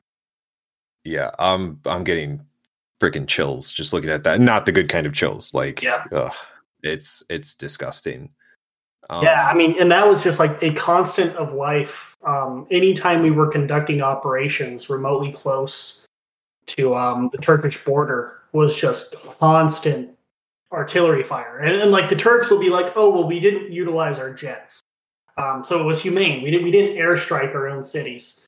Okay, no. I need to take an issue with that. I was a field artillery officer in the United States military, and the way that you minimize collateral damage is not using fucking cannons. Let me just say, the cannons. So I don't know what weapon platform or what weapon system they use in Turkey. If they are a NATO nation and they get funding from the United States, I'm going to imagine it's something in the ballpark of 155 millimeter howitzer. Yeah, that and a lot of uprated M60 Patton tanks. Okay, yeah. So the 155 millimeter. I'm not going to name the nomenclatures or anything because I don't know if this could get me in trouble, but essentially, there's kind of an understood 50 meter kill radius, or excuse me, so 50 is in 50 meter casualty producing radius of a 155 millimeter shell exploding. So if that explodes, you're in 155 millimeter, or excuse me, you're in 50 meters of that. There's a pretty good chance that you're going to be at least incapacitated and injured. And then if you're within 15 meters, 15 meters, that's kind of understood to be the kill radius. So when you shoot a barrage of artillery, you have what's known as the, I'm not going to get too technical in it, but basically there's this like expected impact point that 80% of the time you're going to have your rounds landing in this area, but occasionally they're going to just land outside of it. And U.S. military planners, when they're planning military operations, and they have an obligation to do any sort of collateral damage estimation and planning, they will use this metric. It's called the circular error probable to establish, like, okay, based on this weapon system, this type of munition, and the circular error probable for that munition, for that weapon system, we have assessed that there's a likelihood that we're going to have high, collateral damage, low collateral damage, whatever. So when you're shooting a barrage of artillery, you're shooting 10 rounds, 20 rounds downrange from a battery of artillery. You can expect that entire barrage to just blanket an area, whether you converge the rounds onto a single point and you just completely destroy it, or you spread them out. Like there's a lot of different ways to approach it from a tactical perspective. But I guess what I'm trying to get at is, if you are attempting to minimize collateral damage, you don't just shoot cannons with all of these. When it comes to the ballistics, they're called inherent errors that you cannot control for them. There are just these errors in the ballistics that are going to cause one round to land 20 feet, further away than your other rounds or something. Right. And it is by design or at least like mechanically speaking, it's just there's a limitation to how precise it can be as a system. When you are talking about aircraft, typically aircraft will drop either guided munitions or non-guided munitions. And the non-guided, or what they're referred to as like dumb bombs, those will also have varying, I don't know, chance at hitting wherever. But when you get to like the precision munitions, those things, you can take out half of a house and leave the other half intact. Yep. Yeah. And so like, yeah, if what I'm getting at is, if you want to minimize the collateral damage, you do it with aircraft, with guided munitions, precision munitions. You don't do it with artillery. So that statement that they're trying to be more humane on its face is utterly ridiculous if you understand anything about how the artillery works. Yeah.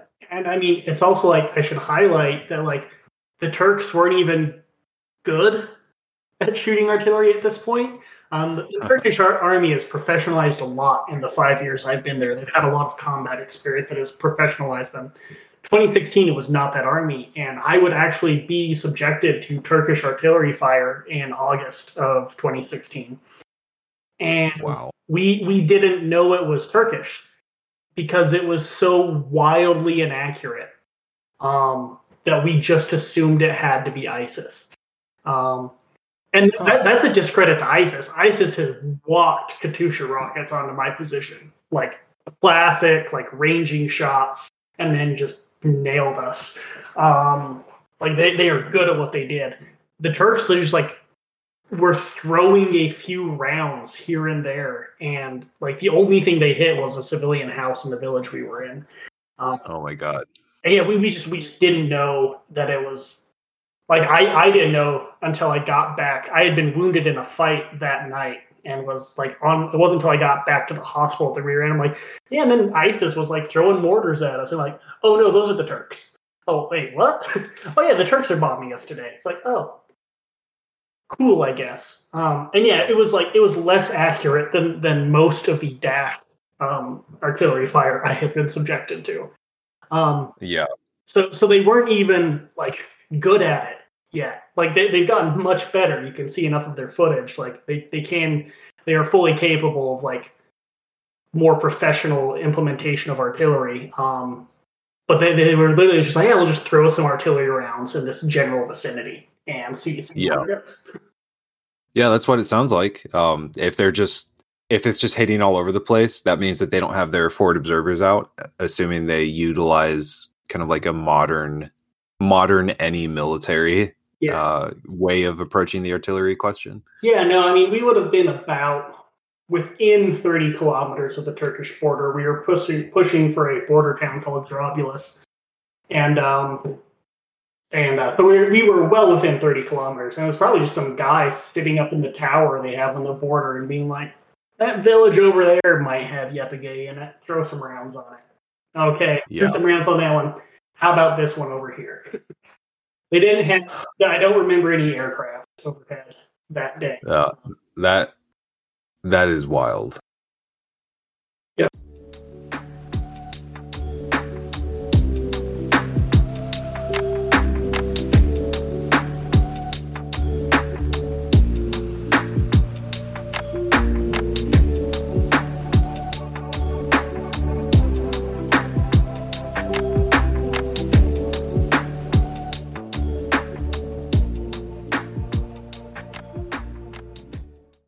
So you've talked a lot about your combat experience. I don't necessarily want to reopen any old wounds.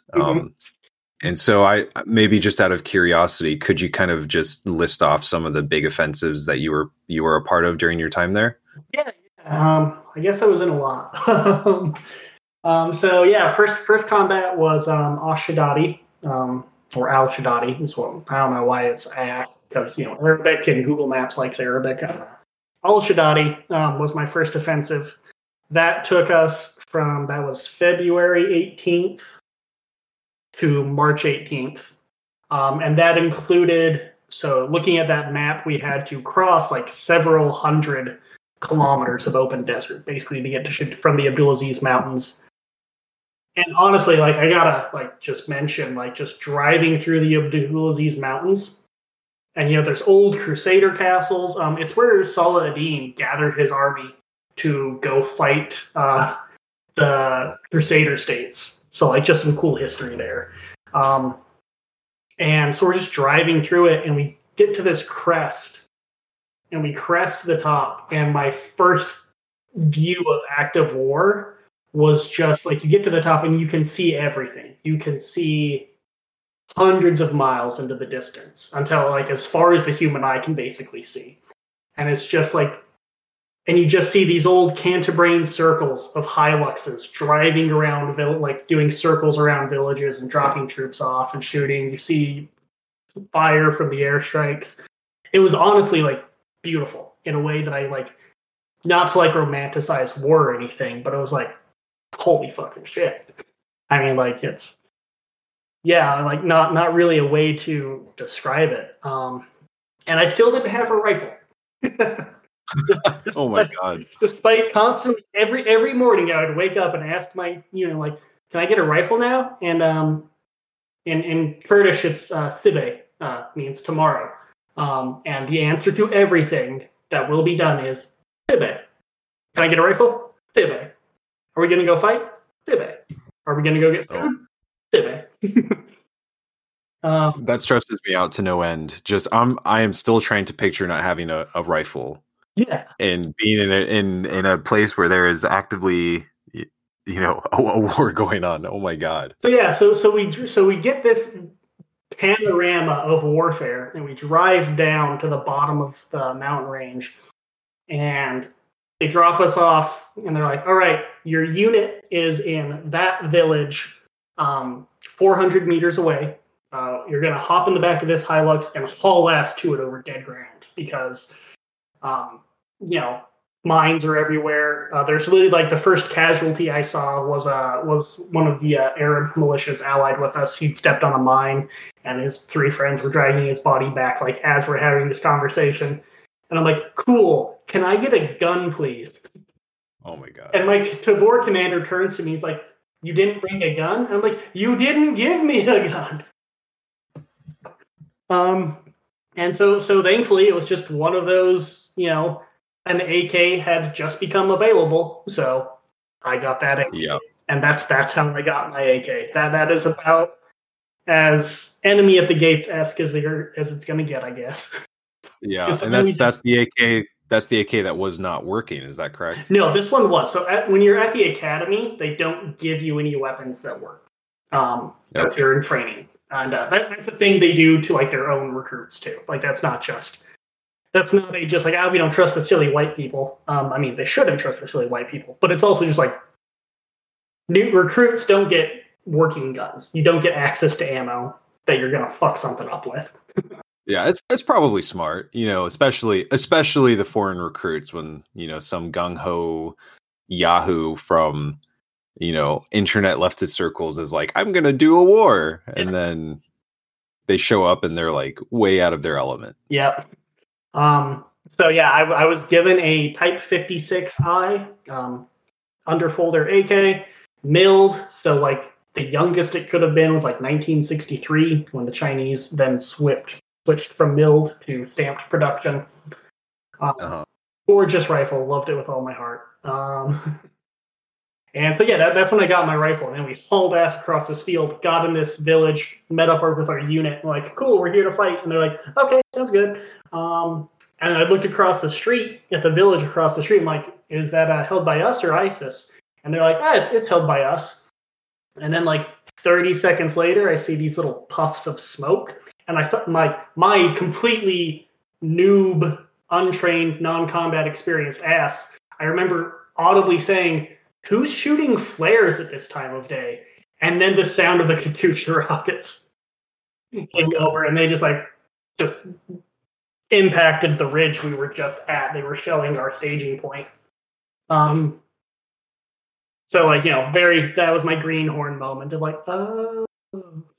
Didn't even duck or anything. It was just like, oh, that's what Katyusha rockets sound like. Yeah. You were just dumbfounded by the moment and had no idea how to respond. Yeah. It's just like, I'm like, oh, this just happened. And so my brain's like, what's going on here? And then the second wave of Katyusha rockets after that, I'm like, okay, I'm gonna get down now. And so, yeah, and so then we blitzed towards the city, met very little opposition, got to the city, and I remember cresting the berm. We encircled the city, and we're in these massive trench networks.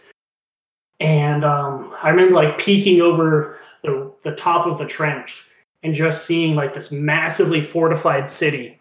And Ashdod, you can look at it on a map. It's actually like a town. It's a pretty small place, but like to me, it was just like, this place is massive. And I was just convinced in my mind, like, if ISIS fights here, this is where I'm going to be for the next like 3 weeks of my life, is how long it'll take us. And it ended up thankfully only being 4 days. They only fought us for like 2 of those days, and that was my first firefight with Shaddadi. And like my first, like, we took position in a school that was pretty close to the front lines, just on the north end of the town. And ISIS had like these massive flags flying over everywhere. And we actually watched the first units storm their forward trenches just from the school. It's like, you read about like the people watching the Battle of Bull Run. We were all like, everyone, like our commanders, we just crowded on this roof. Thank God there wasn't like an ISIS sniper at that particular moment.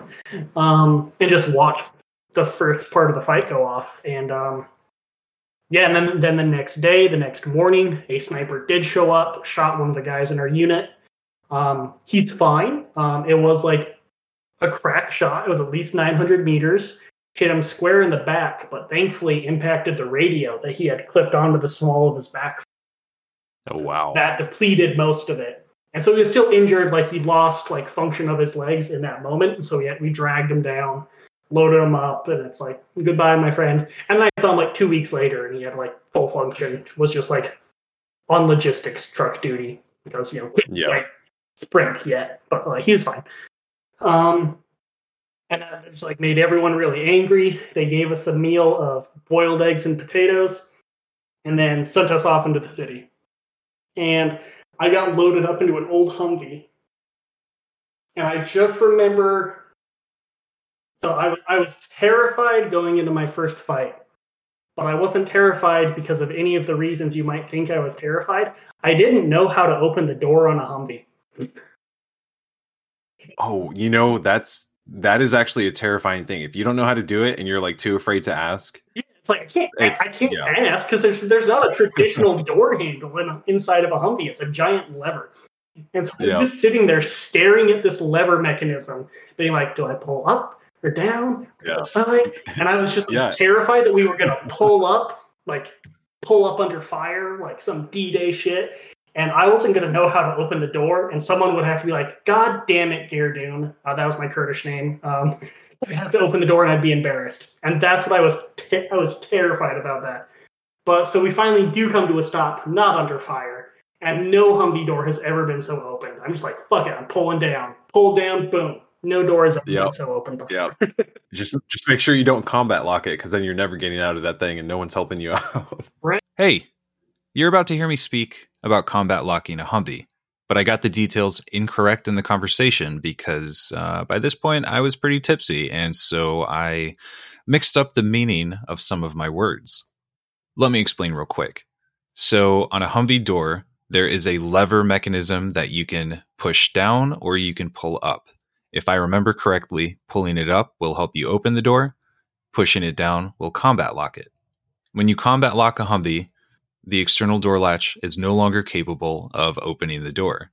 This can be useful because it means that there's no risk of the door getting opened by an enemy, and it also helps to prevent the doors from vibrating open on rugged terrain. That is something that has happened to me before and was honestly pretty terrifying because my seatbelt was also fucked up. However, combat locking the door also means that in the event of an emergency where you are trapped inside of a Humvee, no one else is going to be able to save you. You are the only person that can open that door. And the only way that's getting open, if you're maybe unconscious or otherwise not able to manipulate the door handle, someone else is going to have to climb in and reach across the Humvee and take care of it for you.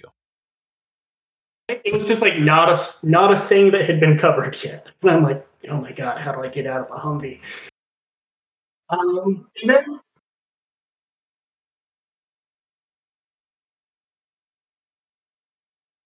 mhm.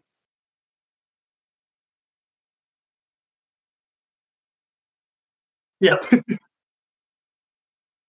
Yeah, Damn that's it! Look at that this that nerd is not knowing how to surprisingly not get out of different the from the U.S. Humvee. military. My first time in a Humvee, it Yeah. was just in training, Yes. but we were like, doing some intense training, and I go to open the Humvee, and I'm like, Yeah. I think I So pulled up yeah, or I we combat locked it, took the and I was like, city how do I get after out of 2 days this of real fighting, thing? and And then yeah, like 2 days of like, wait, is ISIS still here? Because no, they pulled out yep, after the second yeah. day. It was I just was like took us. brand We new to spent a an infantry full day unit, being and that like, was terrible. they gotta be Oh, around it here sucked so much. somewhere. And then the fourth day, we figured out like, oh no, fuckers left. I had a brief rest period. Absolutely looted the fuck out of all of the ISIS apartments. They lived in a big apartment complex.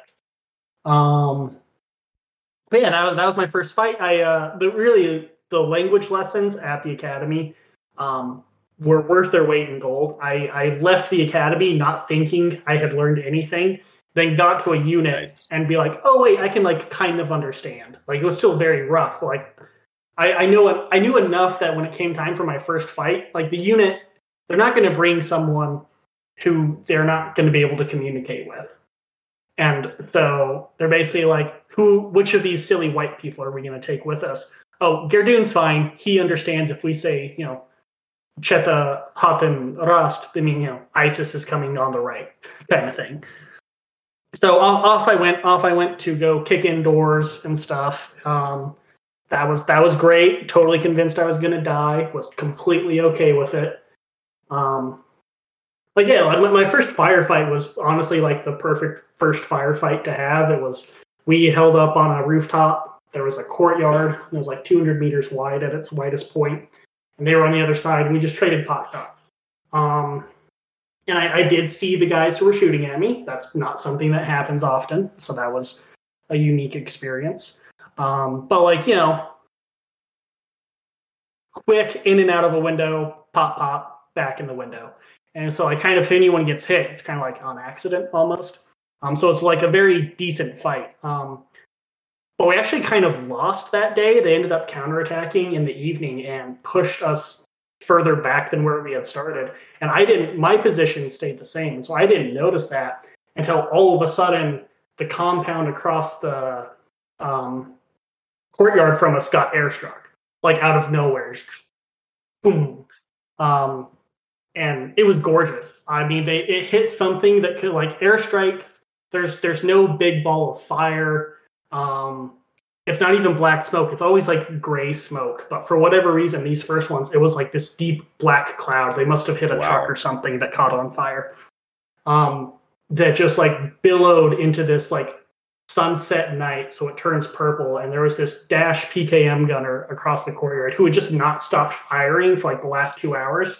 Like I don't know what his barrel was like, but he just kept mag dumping like 2 hours, and he just like, fuck it, 3 airstrikes on my position. I don't give a fuck, and so he's just still mag dumping through the smoke and the clouds. And it was like I was next to a Canadian guy, and the airstrike happened, and we just both like jaw dropped, looked at it, and he's like, "Holy shit!" And all I said was like, "Yeah."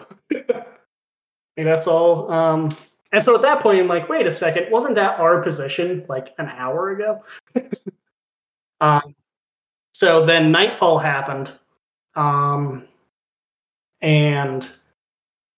that's when Dash pulled back. Basically, they counterattacked, pushed us back a bit, got us on the defensive, and then must have pulled out of the city after that. But we didn't know that. So then night happened, and I got attached to a unit that had suffered a casualty earlier. So they were down a man, so I got attached to it, and we pushed forward. And they sent me, a silly white guy from Utah, and a Kurdish woman named Sema. She was my first combat buddy, was a Yepage woman named Sema.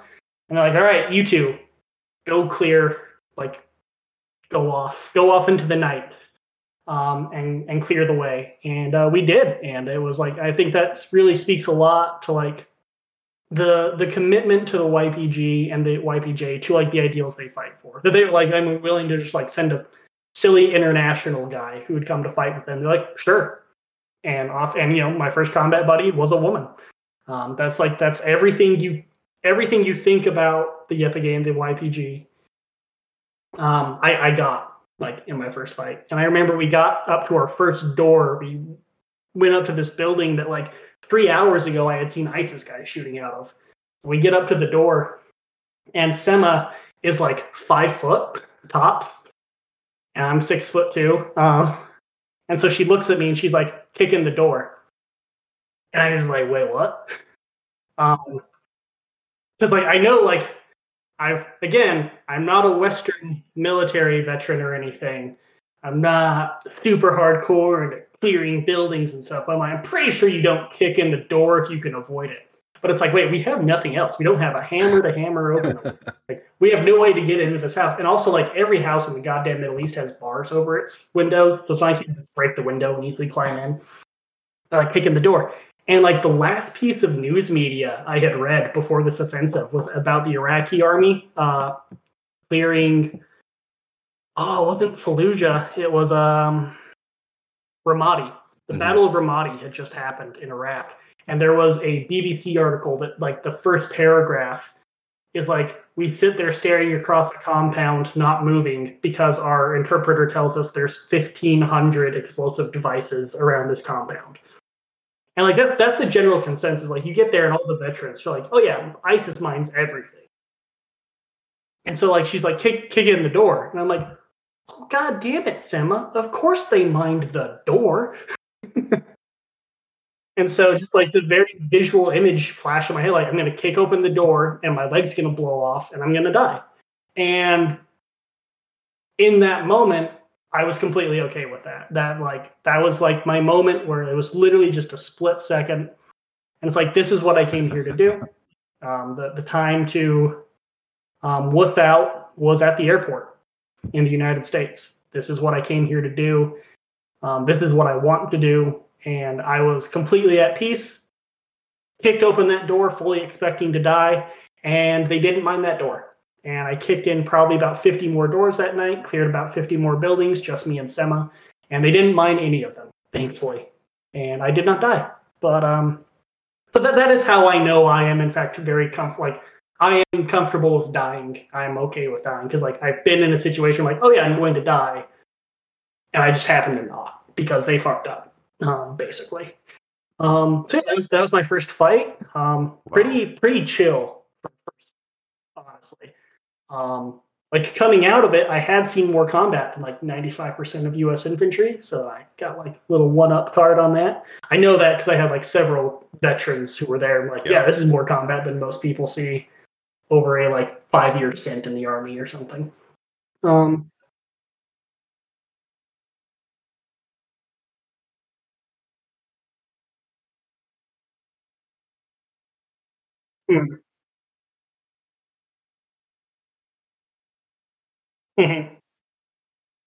Yeah. Oh, absolutely. I mean, most people in the U.S. Army, they'll deploy every. Oh, I'm probably going to mess this number up, but it's like every 2 years or 3 years in the active army. The reserves have like a 4-year. It's called the dwell cycle. So, like, I think the reserves have like a 4-year cycle. The National Guard has a 5-year cycle, and if you switch units, you might still get sent sooner than your like full dwell time, But yeah, in the National Guard specifically, you'll go every 5 years. So like I enlisted into the Guard in 2009. My unit was in Kuwait.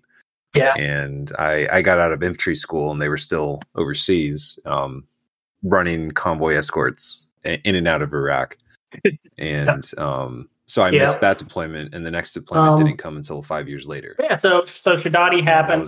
That was my experience. Like, important to tell. I feel like it's important to tell the story. Of course, there are people that get the really rush through. We took the city. That one unit we that then sees the most combat since World War II. West of it, and because we actually hadn't cleared the base of the Abdulaziz Mountains. Again, we had just kind of like punched this line, blitzkrieg to our objective, and circled that, fought for that, and we still had all these ISIS hypothetically behind us. So I then spent the next, like, until March 18th, we spent the rest of that month driving through the flattest of deserts, just clearing villages, seeing very little action.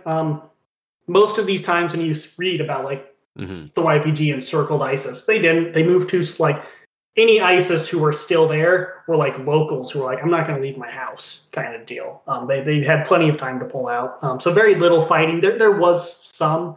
In fact, there's a documentary called The Road to Raqqa by Sky News, where you see a clip of me being a total dweeb. I had like some cheesy beret I had just looted that morning, like on my head. I haven't had a haircut in 3 months, so my hair's wild. And it's upsetting because like I talked to these guys for like 5 minutes, like what caused you to come here, yada yada, because they're British, and so they say it like this. What caused you to come fight? I said I give like this I felt pretty good. I'm a journalist. I know what journalists want to hear, yada yada. How to like make good sound bites for media consumption because they're not going to print a 3-hour interview. And I ended it with like, and at the end of the day, I didn't want to just be someone on Facebook commenting about all these things when I could come do something. And that's like, and I just seem like a total goober when it's just that moment, and that's the one they show. But then like that crew happened to be with us when we started taking some SPG fire in one of those village. And we ended up, they don't have trench warfare so much as berm warfare over there. You dig your berm, ISIS has their berm. You sit there and you stare at each other. And so, I ended up just on this berm in the middle of nowhere, getting Katusha rocketed every morning at 8 a.m. Sun comes up because it's still winter. The sun comes up kind of late, around 7:20. Everyone wakes up, including ISIS. Dash, make your pot of chai, drink your chai. What time is it? 8 o'clock? All right. Allah wills that the Katusha rockets will come now. We're like on the clock. It's like, 8 o'clock, cool. Basically, I mean, it wasn't personal. It was just like, what are you gonna do? That happened, and then we declared. So we took a lot of territory, took a lot of ground. Didn't end up having too much fighting. I think in the actual good morning. City Here's some Scotty, rockets. We only had 6 killed. A bit more wounded, but only I believe 6 killed. A few more dozen in the ensuing month of village fighting and stuff, mostly from mines. But the Humvee I was in did get blown up when I got out of it. Did get blown up by a tow missile, so that was a thing. Everyone was fine. Everyone was out of it at the time. They just worked it in the wrong spot, I guess. And it was like ISIS actually, it's gone now, but you could watch ISIS published the video of that happening. And it was like a 3-kilometer shot that they took. So we had no idea the rocket was even coming until it hit. So, that happened. I pulled back. My next deployment was to a city called Saluk, which is far west. Suluk, if you wanted to try to look it up on a map, if you want to follow around. The story goes that Turkey had led a bunch of ISIS through their border to attack that city from the rear. I honestly can't confirm whether or not that was the case, but I kind of believe it because Saluk was pretty far from the front at that time. At the time, the front line was closer to Ain Issa. And so, they attacked, killed 40 Yepigay, so more than we had lost this massive offensive where 2,000 troops were involved, and we conquered, hundreds of square kilometers, thousands, I think, of square kilometers of ground, and then lost 40 guys in one night in an attack in Saluk. So we got sent there as reinforcements, but the fighting had died down. That was just going out every night and doing ambush positions, basically setting up to ambush anyone coming to attack us, basically. But realistically, it's just going to your defensive positions. It's called Kameen, and it's anyone who was there in 2015, 2016, I think going on Kameen was a rite of passage. So that happened. That would have been end of March. Then April was pretty chill until April 22nd is when I went and fought the regime in Kamishlo. The 22nd of the month, I got shot at every 22nd of the month I was there, except 2. Except January 22nd and May 22nd were the only 22nds of a month that but it didn't get shot at. So that's my unlucky number, I guess.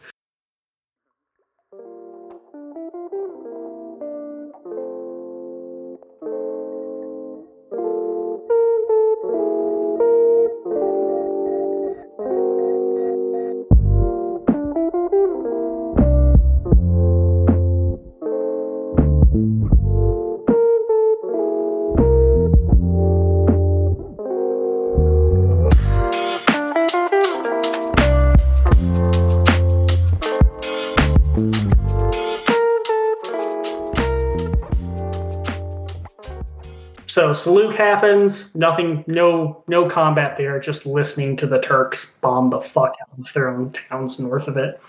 That was end of March into April of 2016. Then I went and fought the regime in the 22nd and 23rd of April of 2016. That was in Kamishlo. And then nothing for May. We were all just kind of waiting around for Manbij to happen. And Manbij was the big operation. So when I was there, Rojava was 3 cantons, is how they had it set up. You had Jazeera Canton in the northeast, Kobani Canton in like the central north, and then there was Afrin Canton, which is in the northwest. And at the start of the war, these were all separate territories. There was no actual land border. So it's all governed by the PYD. The Yepigay is the armed force for all of them, but they were not actually connected to each other.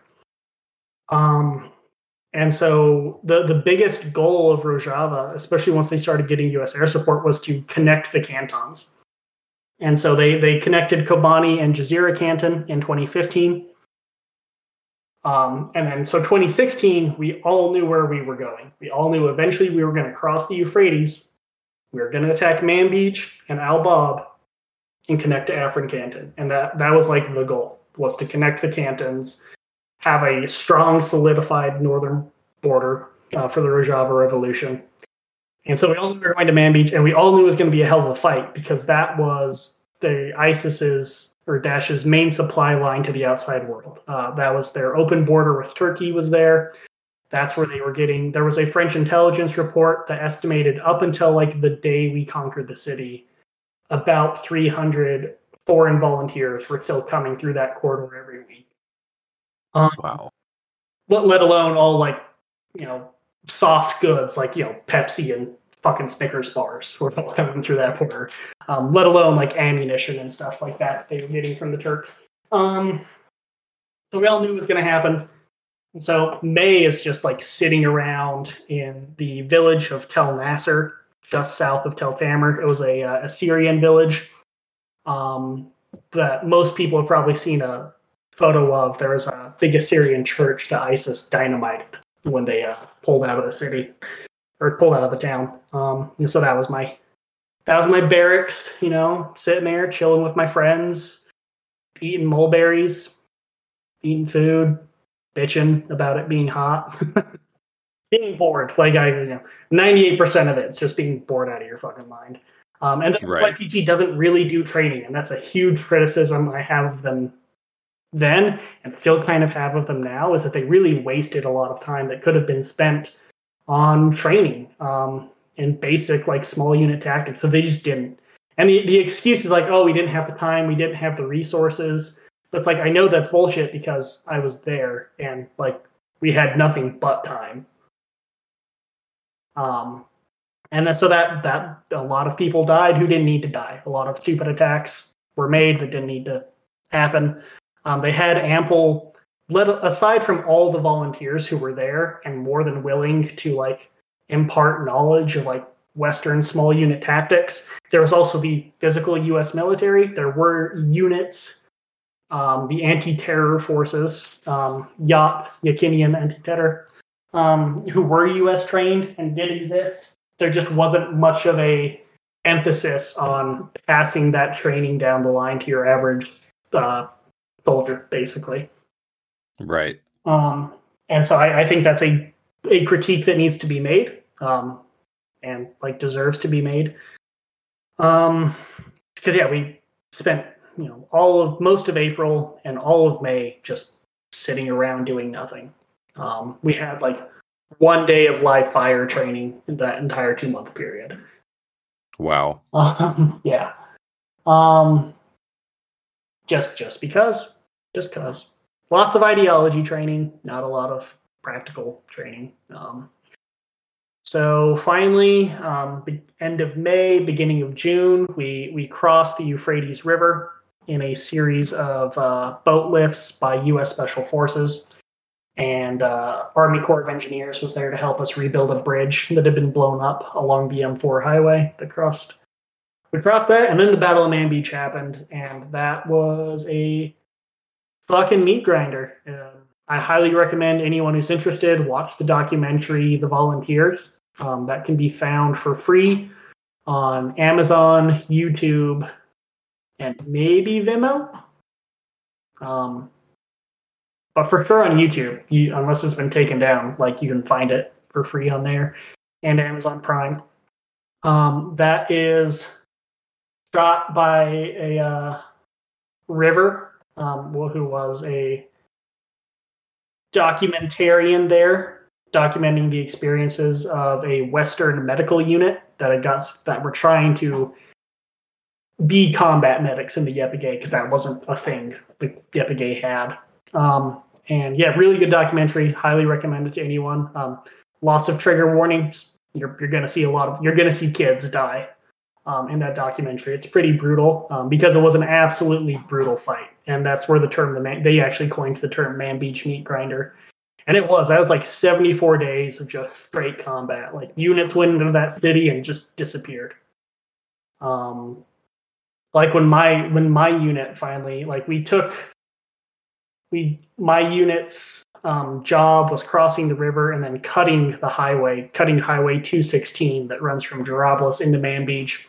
So my unit cut that, and then we spent like the next month like slowly pushing and eventually stalling out, trying to push into the city from the north, and we just like got trench warfared, basically. Just like you try to move and are just met with a massive gunfire. And for whatever reason, there was like this 5-day period where our front just didn't receive any air support. So it's like, yeah, we're sending like groups of 6 guys to try to advance and just getting lit up by like 40 dash guys in this tree. Wow. And eventually, like finally the day ISIS decided to counterattack us, like out of nowhere, the US, the air support shows up and instantly carpet bombs them the moment they leave their trench line, because fuck those guys. But it's like, well, where was that the last 5 days? And so, yeah, then it just settled into a good old-fashioned grinding urban combat that the Yepigay was kind of unprepared for. At the time, this was before Mosul had happened, and the coalition spokesman actually said that Manbij was the most intense fight they had had against the Islamic State up until that point. And obviously that was surpassed by Mosul. I don't think, speaking to people who were in Raqqa, including people who were in Manbij and in Raqqa, I don't think Raqqa was as bad as Manbij in certain aspects. If for one thing, we didn't carpet bomb Manbij. We left the city mostly intact. We did airstrike buildings within the city, but not on the carpet bombing scale that happened in Mosul and in Raqqa. Not even close. And yeah, like eventually my unit got sent into the city proper, and like my unit went in with 54 people, and after only, I think we were in the city itself for 9 days. Of that 54, we had 16 dead and 22 wounded. And wow. And we got off lucky. I mean, there were units of 30, 40 people who were completely wiped out. Very high casualty rates. That had the highest death rate of foreign volunteers, especially of foreign volunteers who actually went into the city. I think we had like an 80% casualty rate.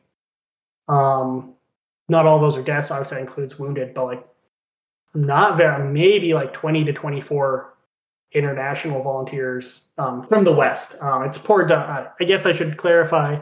The Yepigay was always an international force. There were always hundreds of Turks, Iranians, Arabs, people from Turkmenistan, Azerbaijan, who had joined. And so there's a lot of emphasis placed on like the foreign volunteers, and to an extent that's really just talking about the Western volunteers. There are hundreds, if not thousands, of international volunteers, and that's not even including, like, obviously you have Kurds, and so if you're in a unit out of 10 Kurds, 8 of them are going to be from Turkey. One of them is going to be from Syria, and the other one is a 50-50 toss-up of he's from Iraqi Kurdistan or Iranian Kurdistan, Bashur or Rojava. And again, that's not even including, like, when I was there, the YPG itself was probably about 40% local Arab members. The first person I met in my unit when I got to the front line was a Arab from Damascus named Haval Militan. Absolutely great guy. Lost his legs in Manbij. And so yeah, but amongst like the Western volunteers, that was our bloodiest battle. I was there for most of the casualties amongst the Westerners. They were in my unit, in my squad when it happened. Yeah, I have hand tattoos of Jawan Farhat. That is for Jordan McTaggart, a anarchist from Colorado who died. He was my best friend. He died there, and he had "Born Dead" tattooed on his knuckles. And I highly recommend anyone who's listening to this look up just Google "Born Dead" Syria, and you'll have a very good news article about his first tour in 2015, where he got shot in the leg attacking a village and left in a field overnight, and had to crawl back to his own lines in the morning. And just like his absolute dedication to the revolution. Damn. And yeah, I mean, like, not a lot of us went. Like, really, the numbers are out there of how many Westerners volunteered. You'll hear anywhere from just a few hundred to a little over 1,000. And I don't think anyone's really going to know. I don't think that information is ever going to become public. But, like, those of us who went, amongst the leftists especially, were really just like really committed and diehard for it. We weren't just fucking tourists.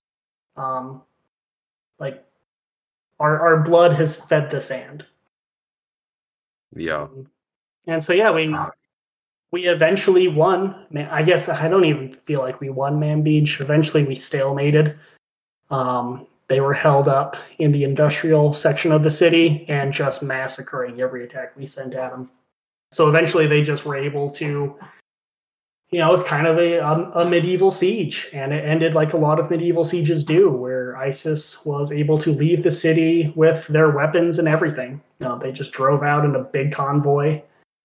And I'm still jaded and bitter about that, not going to lie. Fuck all of them.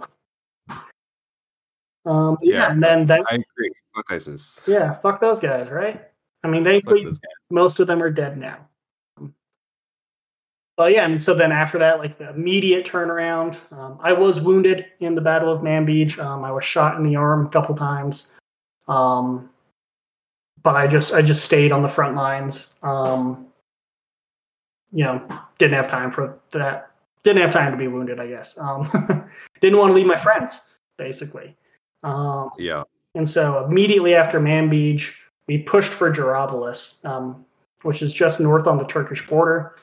And that was the last like official border crossing that ISIS controlled, so it would have been symbolic for us to take it.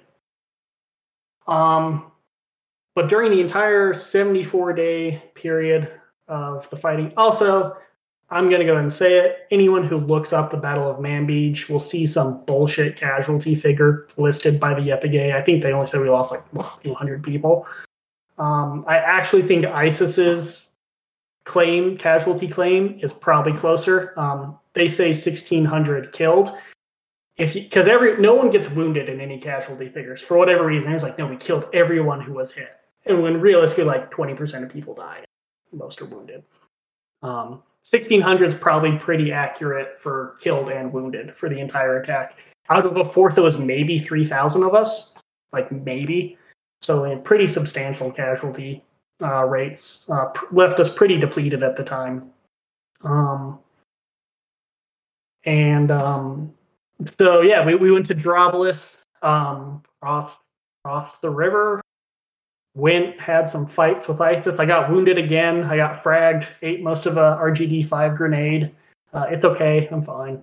But I had to go to the hospital for that one. It broke my wrist when it happened. And we just had to like keep fighting them off with a broken wrist. And I was chucking grenades back at them, but I couldn't pull the pin with my left hand because it was broken. So I would just like limply hold the grenade in my left hand, pull it with my right, and then very quickly before it detonated, like grab it with my right hand and throw it back at them. Oh God, that's so stressful. Yeah, I guess.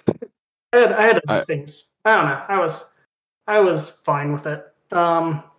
Again, another one of those moments like, oh, I'm gonna die here. That's right, I guess. Yeah, in the heat of the moment, it's like, yeah, whatever. This is what I've got to do. But the next morning after that fight was when the Turks started dropping artillery on us, because at that point, I guess the entire 74 days, and again, the entire Manbij operation received very little news coverage. I think there's like one BBC reporter who was able to do a report of the battle in like end of July of 2016. And that's kind of it. And then there was some more journalists appeared after we liberated the city. But that's because Turkey was applying immense amounts of pressure for us to not even be doing the entire offensive. Because obviously our goal was to connect the cantons. And if we had reached Afrin, if we had gone from Manbij and we had then taken Al Bab and reached Afrin Canton, the entire northern border basically would have been PYD, which to the Turks is the PKK.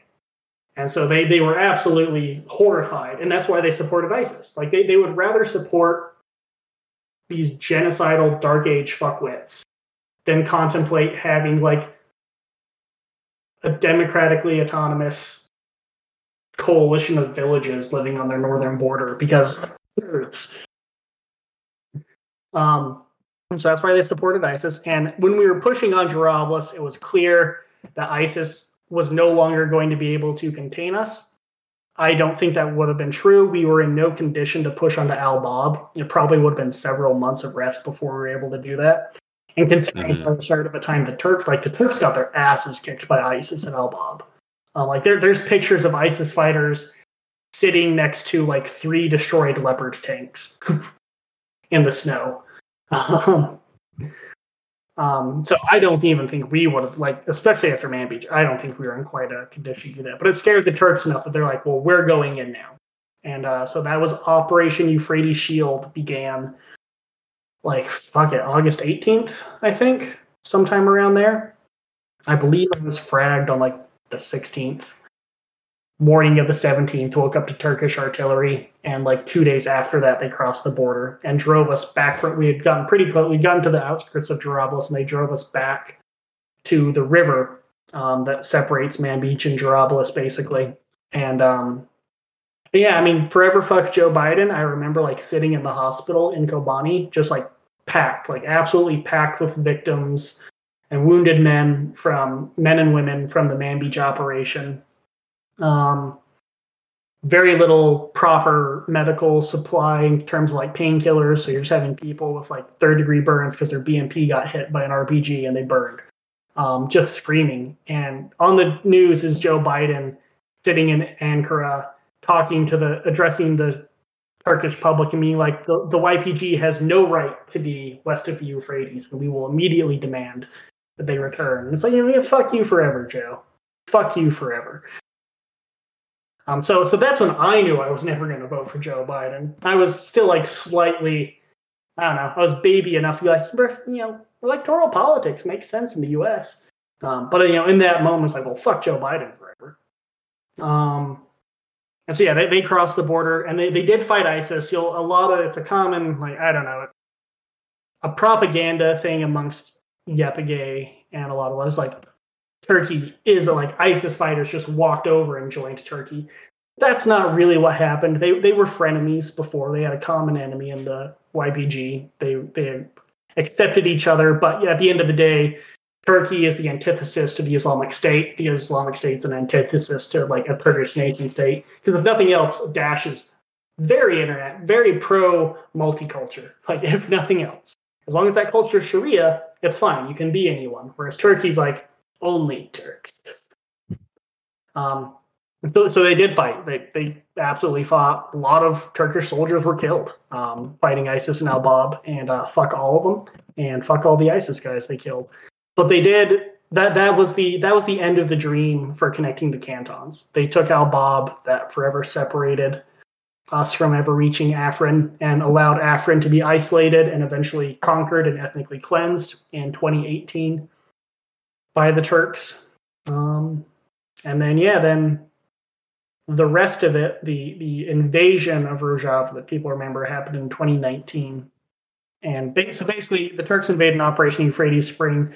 And I guess to the Obama administration's credit, I guess, I don't want to give them any, but they did put U.S. soldiers on the front line after like 2 days of fighting to like calm things down. And that's when the process of having U.S. patrols drive the border every day to deter the Turks from being able to cross happened. And then Trump stopped that in 2019. They invaded, the Turkish military invaded up to Tel Tamer. Tel Tamer, where I stayed at, is now the front line. Basically between the towns of Tel Abyad and Ras Al Ain is where the Turkish army now occupies, down to the M4 highway. So they don't occupy all of Rojava. Most of Rojava even is still there. But they did manage to ethnically cleanse 250,000 people because fuck it, why not? And we just let that happen, as we do. As we do. And but after Manbij, after Jarablus, after basically the Turks cock blocking us from connecting the cantons, I think that was a big blow to my morale. I obviously lost a lot of friends. I was wounded and just tired. And people are always like, "Well, why did you leave?" And it's like, "Have you go fight a fucking war for 10 months and ask me why did you leave?" I guess. And yeah, I was just tired. So yeah, after everything that you've just described to me, I don't think that any reasonable person could fault you for, coming to the conclusion that it is time to at least get some R&R or something after that much fighting. Yeah, I stayed longer than I should. I should have left after I got wounded in August. I didn't actually end up leaving till October of 2016. Is when I finally admitted to myself. I was just sitting on guard duty, and I was just angry the whole time. And I was just I was just an asshole, basically. I was with my other unit was basically gone, so I was dropped off at a new unit, and everyone there, they were all Kurds, but they only spoke Turkish. They hadn't learned Kurdish yet because their language is illegal where they were born. Right. So I couldn't really communicate with them, and I was just like a snappy asshole. And I just remember sitting up on guard duty and going, "Oh wait, I'm kind of a liability right now, aren't I?" And accepting to myself, fucking fine, I'll go rest. And I tried to just go do stuff in the civil side of Rojava. I really did not want to leave. I wanted to just do something in the civilian side, because it was really the things that grounded me throughout my time in Rojava were the interactions I got to have with the civilian populace. And not to get sappy or anything, but it really that's what you're fighting for. And that was always my stance. My stance is the revolution is not fighting. Everyone fights. Fighting is not an inherently revolutionary act. It is what you do. It's what you're fighting for and what you do with the results of that fighting, and that is civil side. And I just remember me and my buddy Jawan were just sitting next to a shop in Tel Tamer. We were sitting in the car, and we were with a Kurdish guy who popped out to go buy some candy at the store. So we're just sitting in this car. This old Kurdish guy must have just heard me and Jawan, two tall white guys, speaking Kurdish. And he just came over, opened the door of the car, because security culture. What is that? He just hugged us and was just crying and just kept saying thank you and just kiss on the cheek and stuff. Was just saying thank you because this 60, 70-year-old Kurdish guy has spent his entire life under oppression, and then just sees two silly white people from across the world here to fight and die and speaking his language. And that was clearly just a very powerful thing to him. And that's probably one of my favorite memories. Obviously, like you can't describe the feeling when you like when you liberate a village and it has young girls in it, girls who are like 9 and 10, and basically their entire cognizant memory. Most of these areas would have been under ISIS control since 2013. So 3 years of their life had been spent with their mom not being able to leave the house unless she had a man with her. Of her mom not being able to show her hands in public. Like if you don't wear gloves, they will, worst case scenario, they will kill you. Best case scenario is they're going to whip you, like for wearing gloves. One of the first civilians I ever met, on the Shadadi, that first village we were dropped off in where we got Katusha fired, there was an old guy missing 4 fingers on his right hand, so he just had his thumb and was smoking a cigarette, holding it between the stump of his hand and his thumb. It's like, what happened? He's like, I really like to smoke. And every time ISIS had caught him smoking, they cut off his middle and index finger first, and then he started using his pinky and his other finger to smoke, so they cut those off. And there he was, still just puffing away with his little stump of a hand and his thumb. It's like, fuck yeah. If nothing else, hundreds of 12-year-olds are able to start chain smoking themselves into an early grave. And if that's not worth fighting for, I don't know what is. Yeah, there's nothing else worth fighting for other than allowing those kids to just get that pack of Marlboro Lights and menthols and whatever else. And yeah, that was the first, because ISIS forbids smoking. So you drive through, the first thing everyone asks you, every single fucking person, is, do you have cigarettes? So yeah, I would just carry a carton and just toss them to people as we go by. Yeah, that's what you have to do. That you'd be an asshole if you didn't toss them the tools of killing themselves, which is better than getting killed by other people. Like, at least you have agency there. That 10-year-old has every right to chain smoke, as far as I'm concerned, and I will fight anyone who says otherwise.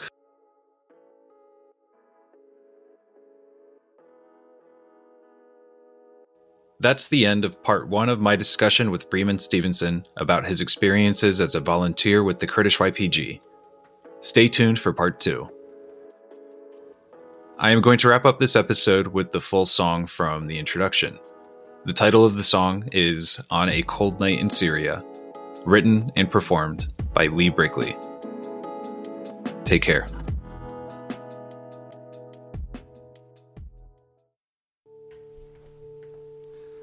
These are some songs for the revolution.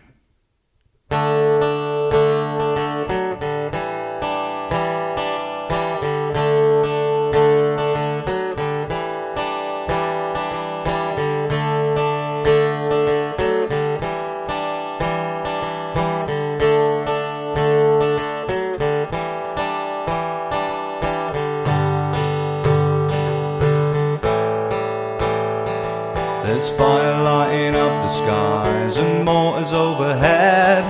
The native people of these lands are now displaced or dead. And in amongst the madness there are thousands of refugees with nothing to eat.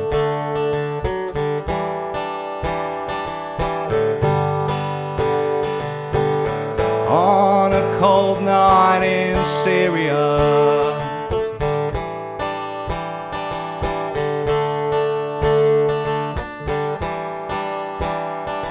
there's angels watching over them with rifles in their hands, the protectors of the people, every woman and man. And if you've ever fought for freedom, then with them you must stand where the martyrs died.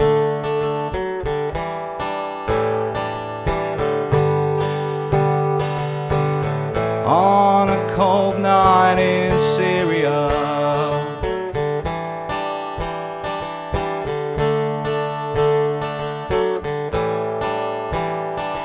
there's children crying in the streets 'cause mom and dad have died. This war machine's an industry, raw turning sour inside. And there'll be snipers on the rooftops and bodies on the ground when the sun goes down.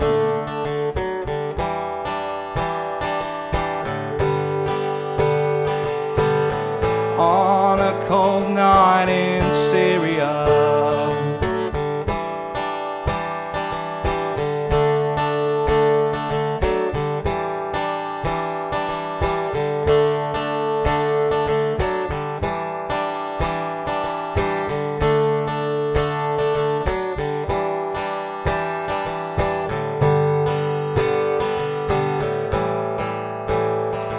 So spare a thought, shed a tear, do everything you can. Their villages are battlefields, their cities overrun, and there'll be fighter jets raining down, hellfire in the sand in Kurdistan.